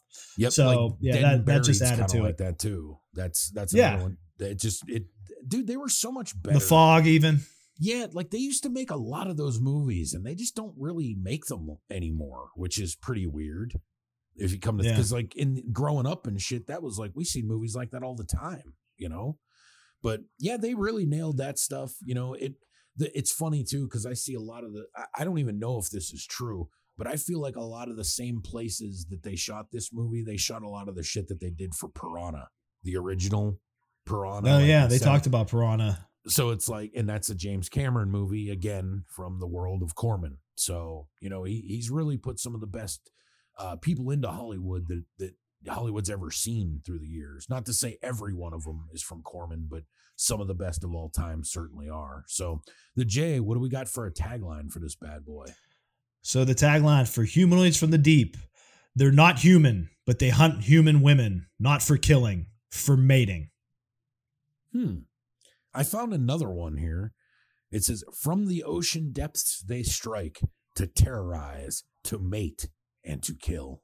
So both mating and killing, just like yeah. our lives. Hey, Ed, fucking and killing. Fucking and killing. That's the theme of human. Well, we're like fucking and fighting. We don't kill. Yeah, exactly. So, so on the 5-star scale, for me, this one gets 3.5. Where are you at, the J? Solid 3 for Humanoids, but yeah, really enjoyed it. Fun. Nice solid ending to the season of The Last Drive-In. I do know that there is a special coming up. I don't know exactly when. We'll see whenever that gets posted. We'll obviously take a look at it, because whenever The Last Drive-In is open, me and the J tend to like to head on down. So we hope you guys love hanging out at the drive-in. Exactly. So we hope you guys enjoyed that segment. We are going to take a quick commercial break, and when we come back, we're going to do a half-season breakdown of the first part of Dark Side of the Ring. So we'll be back, guys, right after this on the What's Real podcast. Hey everybody, it's your boy the J from the What's Real podcast, here to represent Churchill Pictures. Churchill Pictures was founded by two childhood friends that grew up in Churchill Borough, just outside of Pittsburgh, Pennsylvania. Jared Bajoris and Damiano Fusca began collaborating on their first feature film in 2007, Deference, winner of the Silver Ace Award at the Las Vegas Film Festival in 2012, now available on YouTube and Amazon Prime. The Pittsburgh-based crime drama was made with a $10,000 budget as family and friends produced locations and other resources to help make the film. Through the years, Churchill Pictures have put together a number of short films and comedy sketches, as well as mini documentaries. In 2016, Bajoris and Fusca embarked on another feature film project, The Unsung, a production that united a group of talented filmmakers who delivered the project on time and under budget. The Unsung is also now available on Walmart.com for a hard copy DVD or streaming on Vimeo.com or Amazon Prime. Currently in the film festival circuit for preparation is their next big project, a part of a documentary story of a territory wrestling league in the mid-1980s entitled The National Wrestling League. Check out all of this and more at ChurchillPictures.com today. That's ChurchillPictures.com, and picture the possibilities.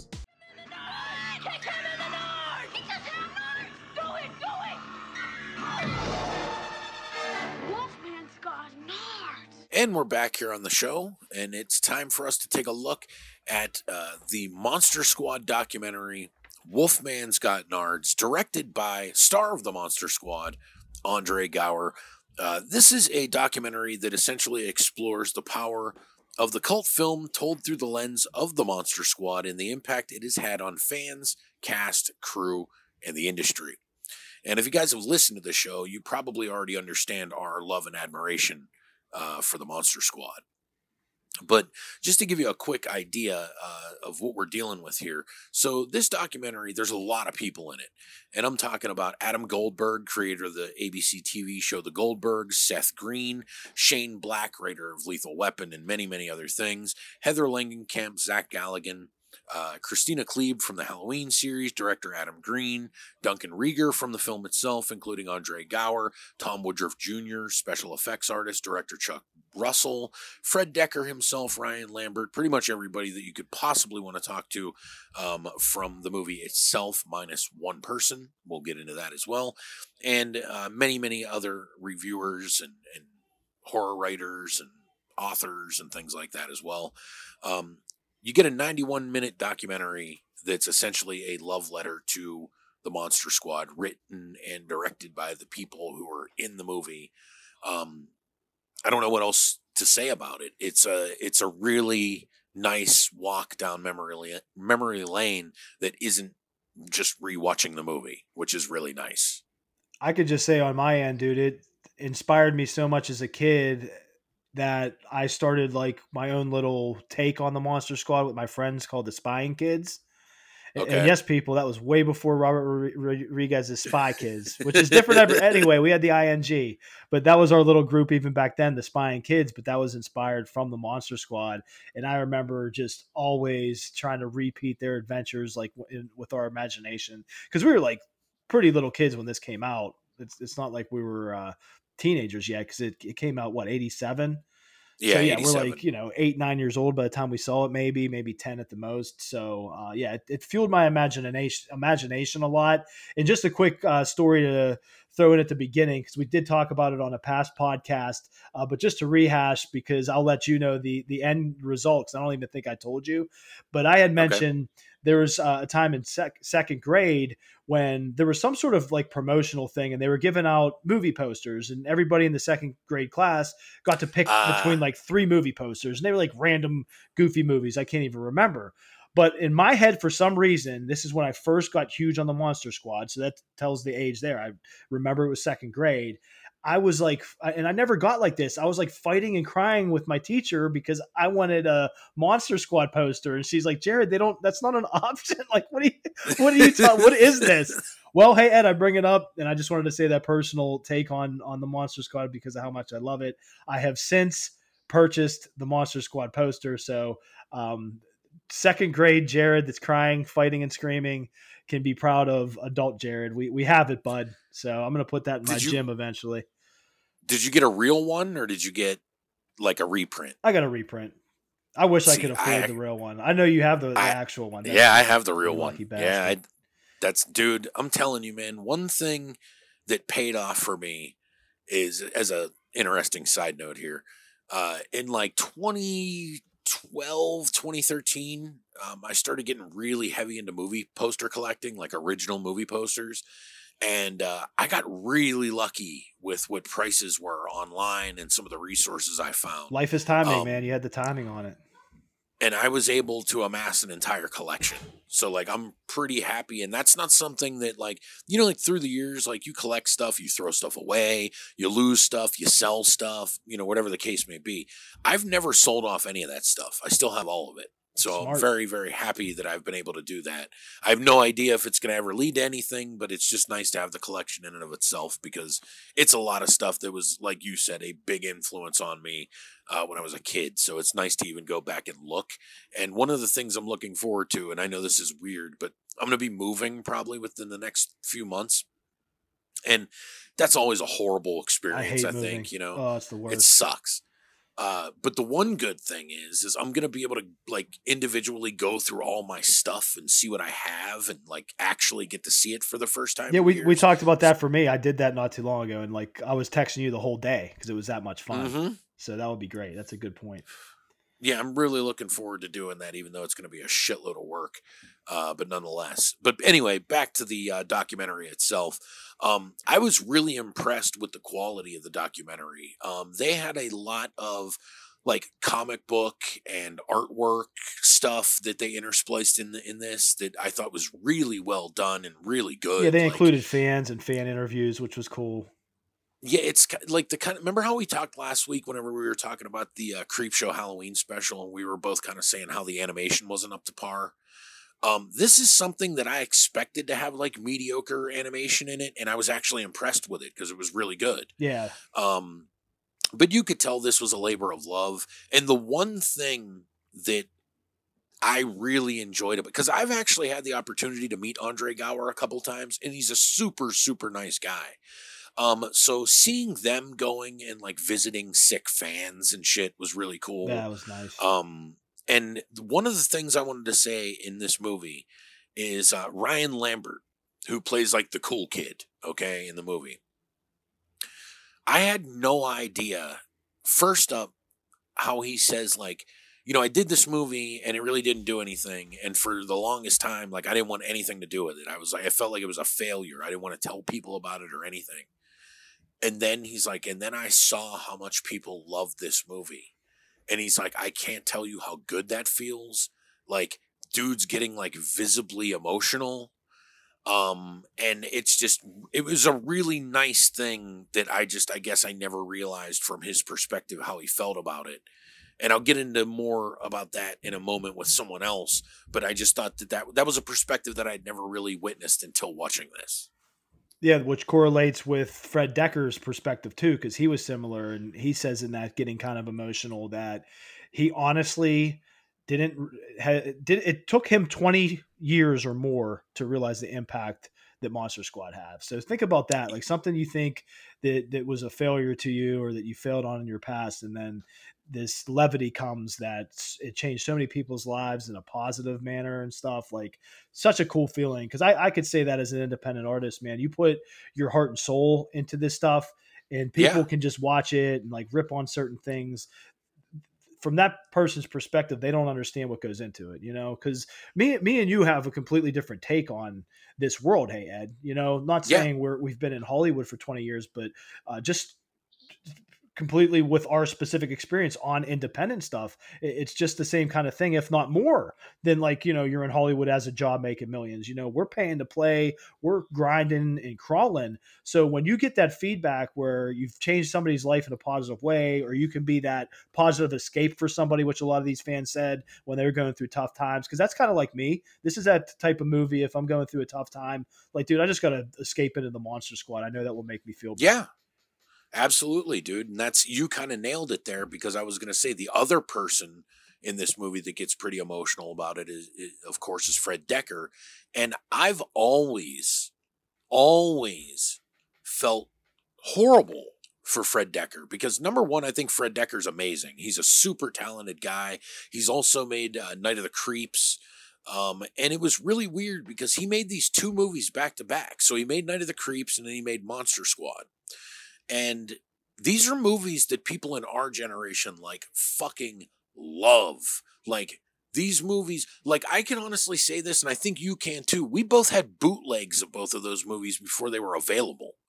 Oh yeah, that's what I was laughing at. That they show that when it wasn't that one section where it wasn't available on DVD when DVD was at the height of its popularity. Yes, and it was like it was one of the highest demanded ones. And the guy that was able to do the rights to the first slew, he was like, yeah, that was up there with my most successful releases of all time.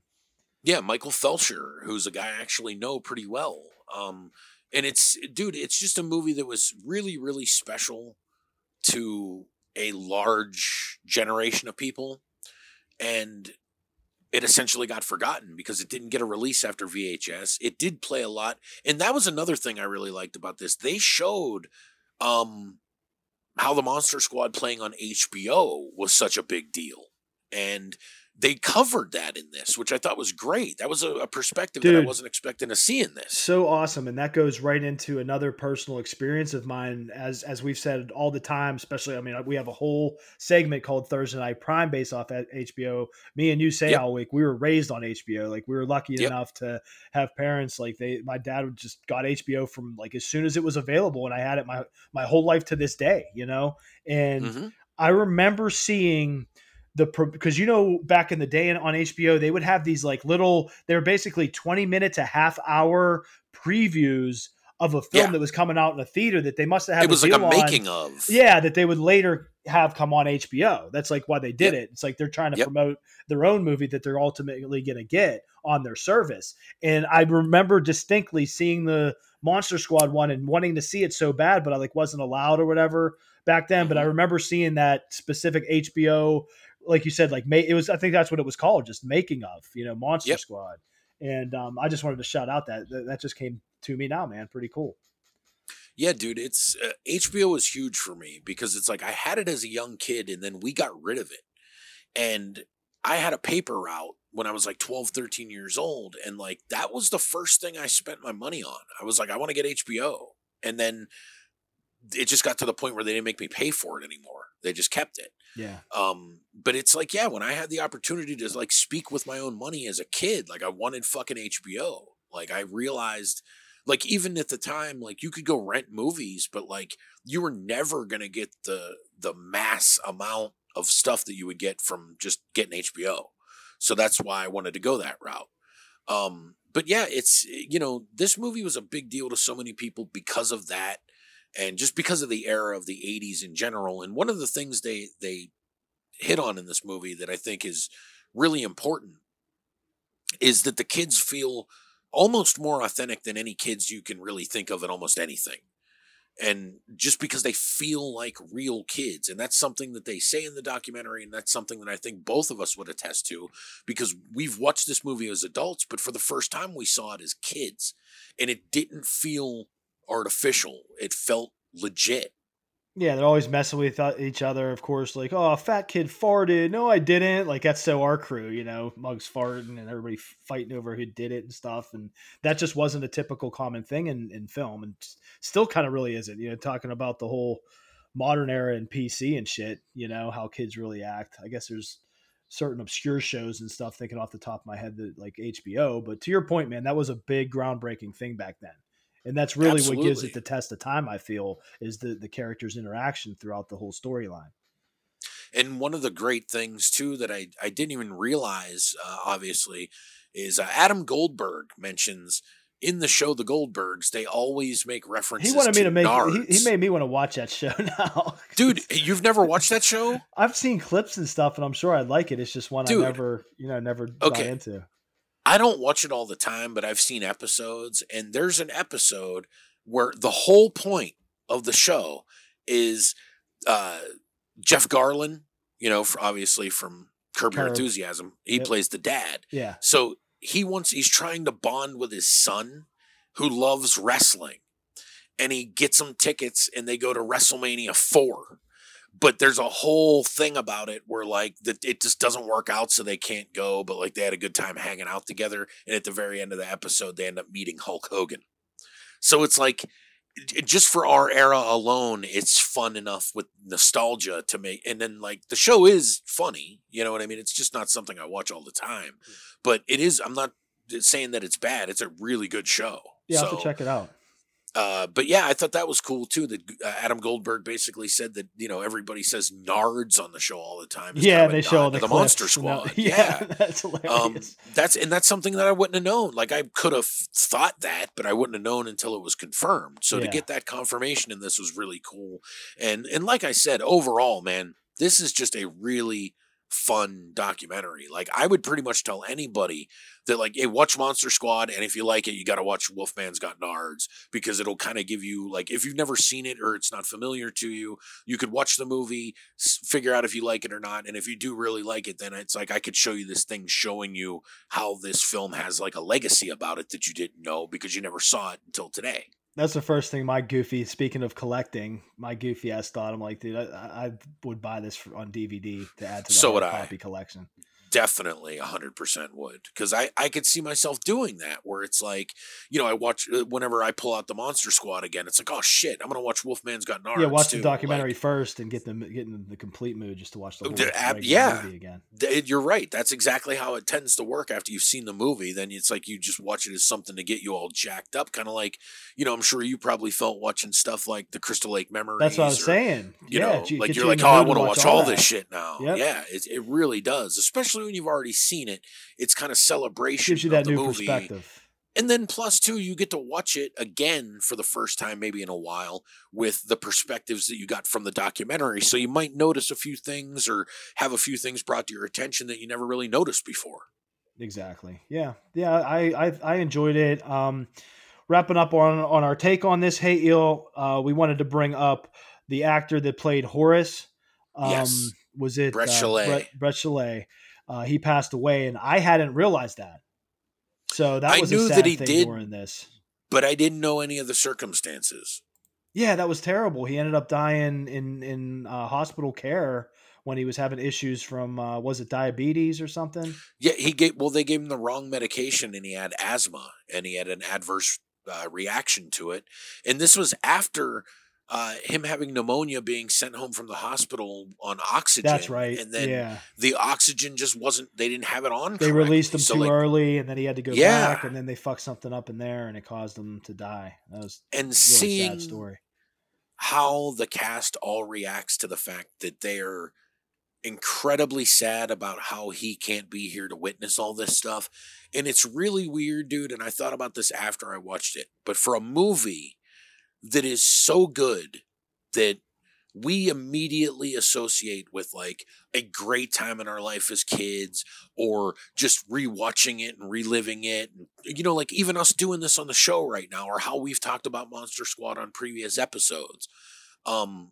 There's like this inherent sadness about this movie. And it's not anything on screen. It's the fact that Brett Chalet passed away too early.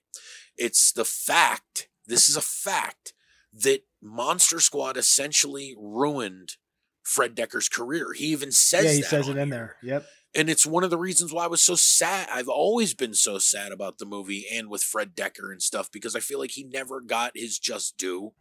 And then to see Ryan Lambert's reaction of how like it failed, and I basically chalked it up as a big failure, and I even want to tell people about it. And then like I rediscover it, and it's like, oh my God, like there's just this sadness about this movie that is like, it's heartbreaking. They all blame the Lost Boys because that came out Yeah, like and- right before. And like we said, we were just saying that life is timing, man. It was bad timing, maybe. And I remember as a kid when Lost Boys came out, I think I might have even told the story on here before. I actually had the Lost Boys soundtrack before the movie came out. And I couldn't see the movie when it was released. It was rated R, so I didn't get a chance to see it. But I understand what they're talking about, because I remember even as like a 6 or 7-year-old kid how big of a deal Lost Boys was. Yeah. So, but it, you know, even with that said, this is a very good documentary. We both watched it, I believe, on Amazon. It's available for rent for $4.99 if you want to check it out. But it's a really, really good documentary. I definitely want to look into getting my hands on a copy of this if at all possible. I highly recommend it. You know, and we have our 5-star rating scale here on the show, and I'm going to give this one 4 stars because I thought it was great. Right with you, Hate Yo. 4 stars out of 5 on the What's Real Pod movie review scale. And we always try to read the taglines no matter what, just as a tradition. But of course, being the doc, no real tagline. But you don't need a tagline when your movie's called Wolfman's Got Nards, for crying out loud, Hate Yo. Yeah, and I thought that was also a really nice way to sum it up. Is like they would kind of like, you know, have the crowds and stuff yelling it, and people saying it. For Horace. It's and also too, I don't know if you saw this or not. Did you watch through the credits by chance? No. So during the credit roll, they show Andre Gower with every single interview subject one-on-one, and he's like, "Oh, I wanted to show you this," and they're like, "What?" He still has the Stephen King Rules shirt from the movie. That's awesome. And he's like, "Here, check it out." And like the fans are like, "Oh my God, like I can't believe you still have this." Like I have a replica, of course. You know your boy. I mean, yeah, dude, it's a great shirt and it's a really cool thing, and it's just seeing their react. I would even recommend, if you have the ability to do so, throw it on real quick and just watch through the credit sequence, because just seeing people's reactions, like people are like lighting up one after another. It's really nice. Yeah, definitely check it out. But yeah, definitely highly, highly recommend this. That's Wolfman's Got Nards. You can check it out on Amazon Prime. It's available for rent right now.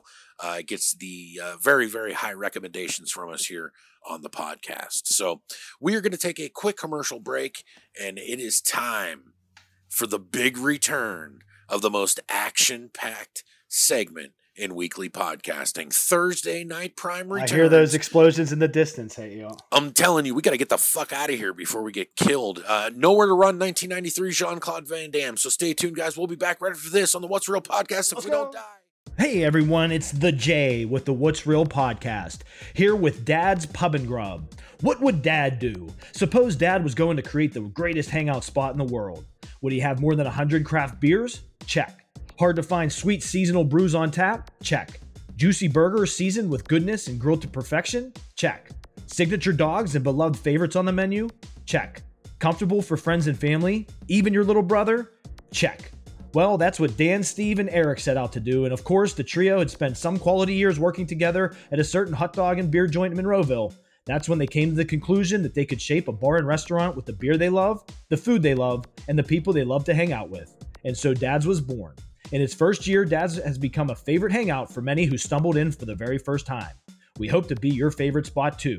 Check us out on social media apps and at dadspub.com. That's dadspub.com. Welcome to Goofs or Goofs. And we're back in the Jay. It's that time once again. What do we got this week on the goof front? There is never a lack in goofs in the world of Jared, Hate and Cam on the What's Real podcast. And episode 48, the Thanksgiving extravaganza, Gobble Gobble Hate is no exception. First off, legendary rapper and hip-hop artist Snoop Dogg seems to have no lines or boundaries on what he'll sign on for collaborations and some loot. Can't necessarily blame him, but he is collaborating with WWE's The Undertaker. Did you hear about this? Yeah, for some of the weirdest looking merch I've ever seen. So it's a Snoop Dogg and Undertaker 30-year celebrations of Takerdom, I guess. Extravaganza. So if you want some Snoop Dogg Undertaker collaboration gear, head on over to WWE.com and their merchandise section and you'll find it. Yeah, I mean, think about it, dude. Whenever you think of The Undertaker, who comes to mind first other than Snoop Dogg? You know, like, what can you, it's like, geez. Yeah, he'll just put his name on anything at this point. Like, don't get me wrong, I'm a big Snoop Dogg fan. I grew up with Snoop Dogg. I still love a lot of his older music. Oh, I love him. But Jesus Christ, dude, like, do you need that much? Like, how much money do you need right now? Like, what is your... Well, that's like when they called Taker, like, Mark, putting this thing together with Snoop. What do you think? He's like, Snoop Doggy Dog. Like, he's probably so confused. Like, no, we're doing a thing with you and Snoopy from the Peanuts cartoons. Yeah, that's probably what he thought. Yeah. Like, is this for, like, is this for Snoopy? Well, fuck it. Yeah, that sounds like money. And then this comes out and he's like, what the fuck? Never gets old. Next up, Hey on Goofs or Goofs for the 48th episode. So I don't know if you caught any of the AMAs, the American Movie Awards, over the weekend. Speaking of that, The Weeknd appeared on the show. He did some songs, but his face was fully bandaged. Did you see any of this? I didn't at all. I actually saw some stuff from the AMAs, but this I missed. So he weirdly had facial bandages on, and it looked like black eyes. Okay. But here's the thing. It's the AMAs. It's not SNL. And nobody said anything about it. Nobody said, like, he was in an accident or anything. So on Twitter and all this, it was this ongoing thing. Well, it turns out, because as we know, recording artists, he's an artist. This is going in with his gimmick of what he's been doing with his music and his videos, where I guess if you watch the videos, he's been hurt. And there's been this thing with these deranged super fans that decapitated him. I went down a rabbit hole, Yeah, I went from The Weeknd being bandaged. So I'm like, what the fuck is this? Was he like hurt and showed up, to falling down a rabbit hole of hell with why he's doing this? Yeah, dude, this just like seriously sounds like something you just completely made up to me. Like, I know that you didn't, but it just like, I knew nothing about it. Yeah, that's exactly like you explaining it. I'm like, the fuck is this? Like, it's probably the way pictures. You felt reading about it. Yeah, he's on the red carpet, like with these facial bandages on. He looks like, we talked about that terrible ass John Carpenter Chevy Chase movie. Yeah, the Memoirs of an Invisible Man or something. Like, what the fuck? Dude. Next up on, what's up? I'm just kind of shaking my head at this. Like, okay, that's fucking shit's weird. Well, that's what's great on this segment when I throw this shit at you. Yeah, you're just like, what? Like, is the Jay fucking with me? Like, no. The Weeknd was on the actual AMAs performing in facial bandages that were, he's working like pro wrestling. So everything correlates here on What's Real. And that's why we're under the pop culture umbrella. Hey, everybody's working, That's the name of the game. Next up, we got Mortal Kombat 11. The newest Mortal Kombat game has a ton of DLC, downloadable content that it's been known for. Such cool things as RoboCop, Schwarzenegger as the Terminator, the newest one being Sylvester Stallone as fucking Rambo on That's Mortal awesome. Kombat. It's goddamn awesome and expensive, especially after you spent 8 Mondo like the J on a PlayStation 5. However, newer skins are coming out. Hey, Ed, don't know if you saw this yet. They're actual classic movie skins of the Mortal Kombat movie from the 90s. That's cool. You got that right. Our man, we always shout him out, Christopher Lambert. Oh, Is Christopher part Lambert. of it is Raiden. And everybody's going nuts, of course, because what can't turn into controversy in 2020, including 4th round Mortal Kombat DLC skins. But everybody's going nuts because they're like, I don't know why they didn't have the chick from the movie as Sonya. Ronda Rousey sucks. Oh, yeah. I don't know how, like, the disdain for Ronda Rousey, but, like, even this caused people to talk shit on her. Do you remember who that was?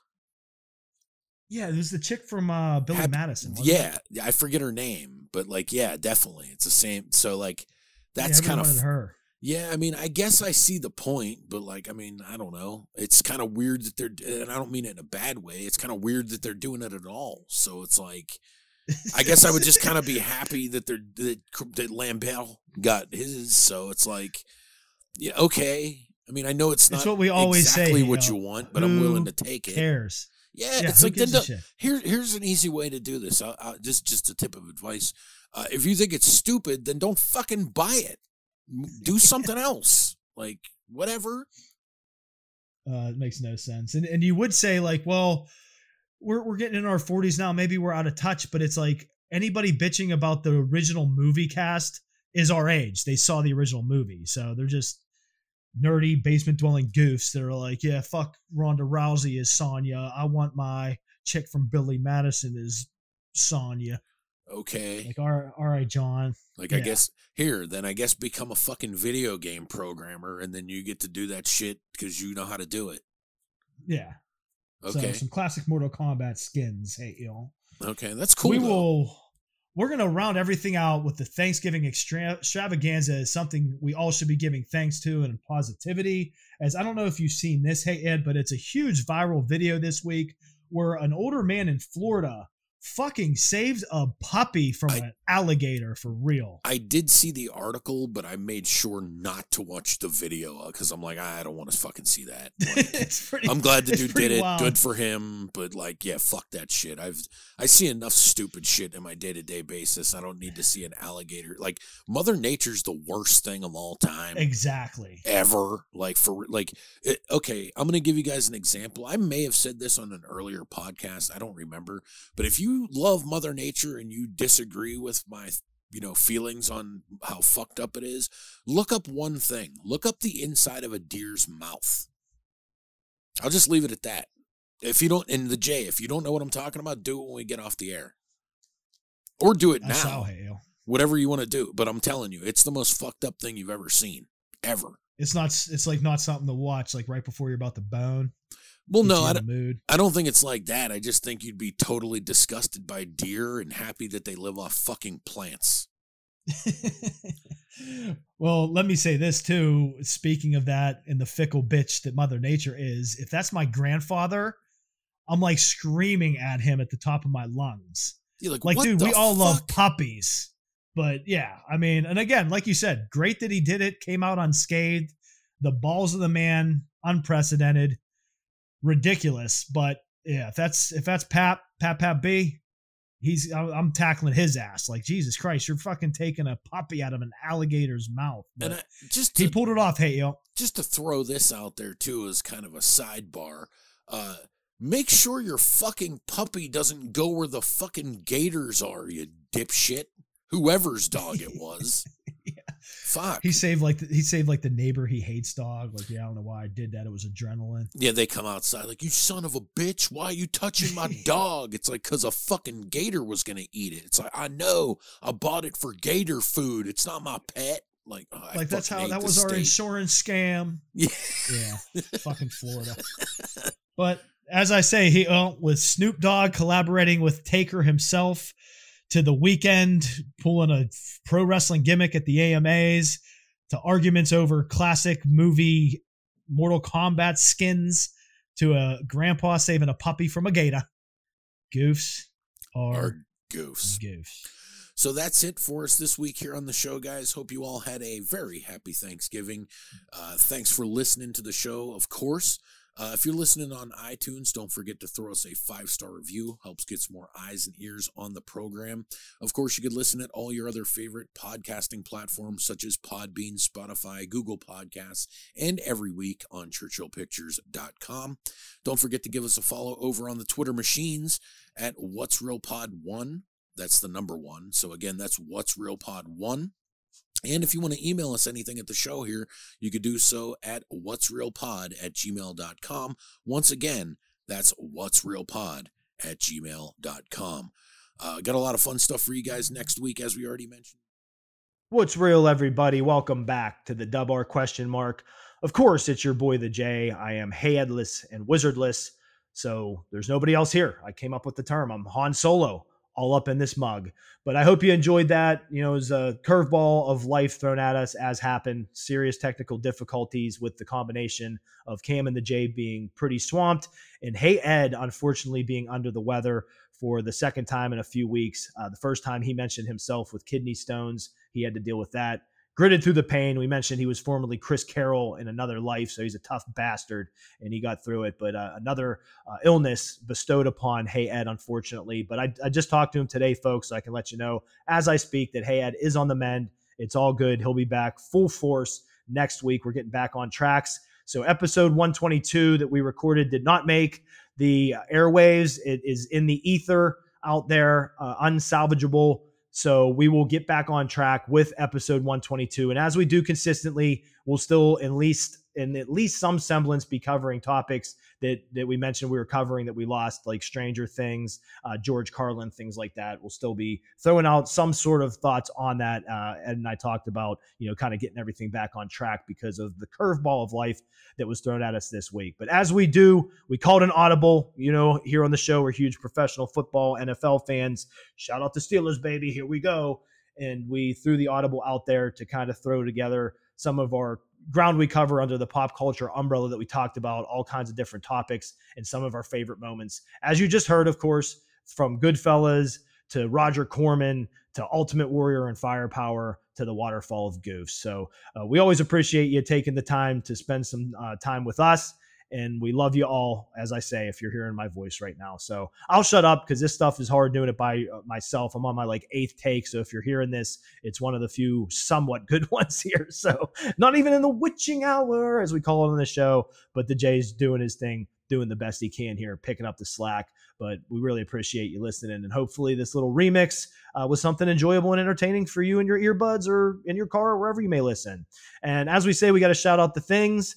Hit us up at whatsrealpod@gmail.com. If you want to interact with the show, shoot us an email. We'll answer it on the air. And of course, hit us up on any of the places that you can find podcasts nowadays: Spotify, iTunes. I always post on Facebook. You can always hit me up, Jared Bajoris.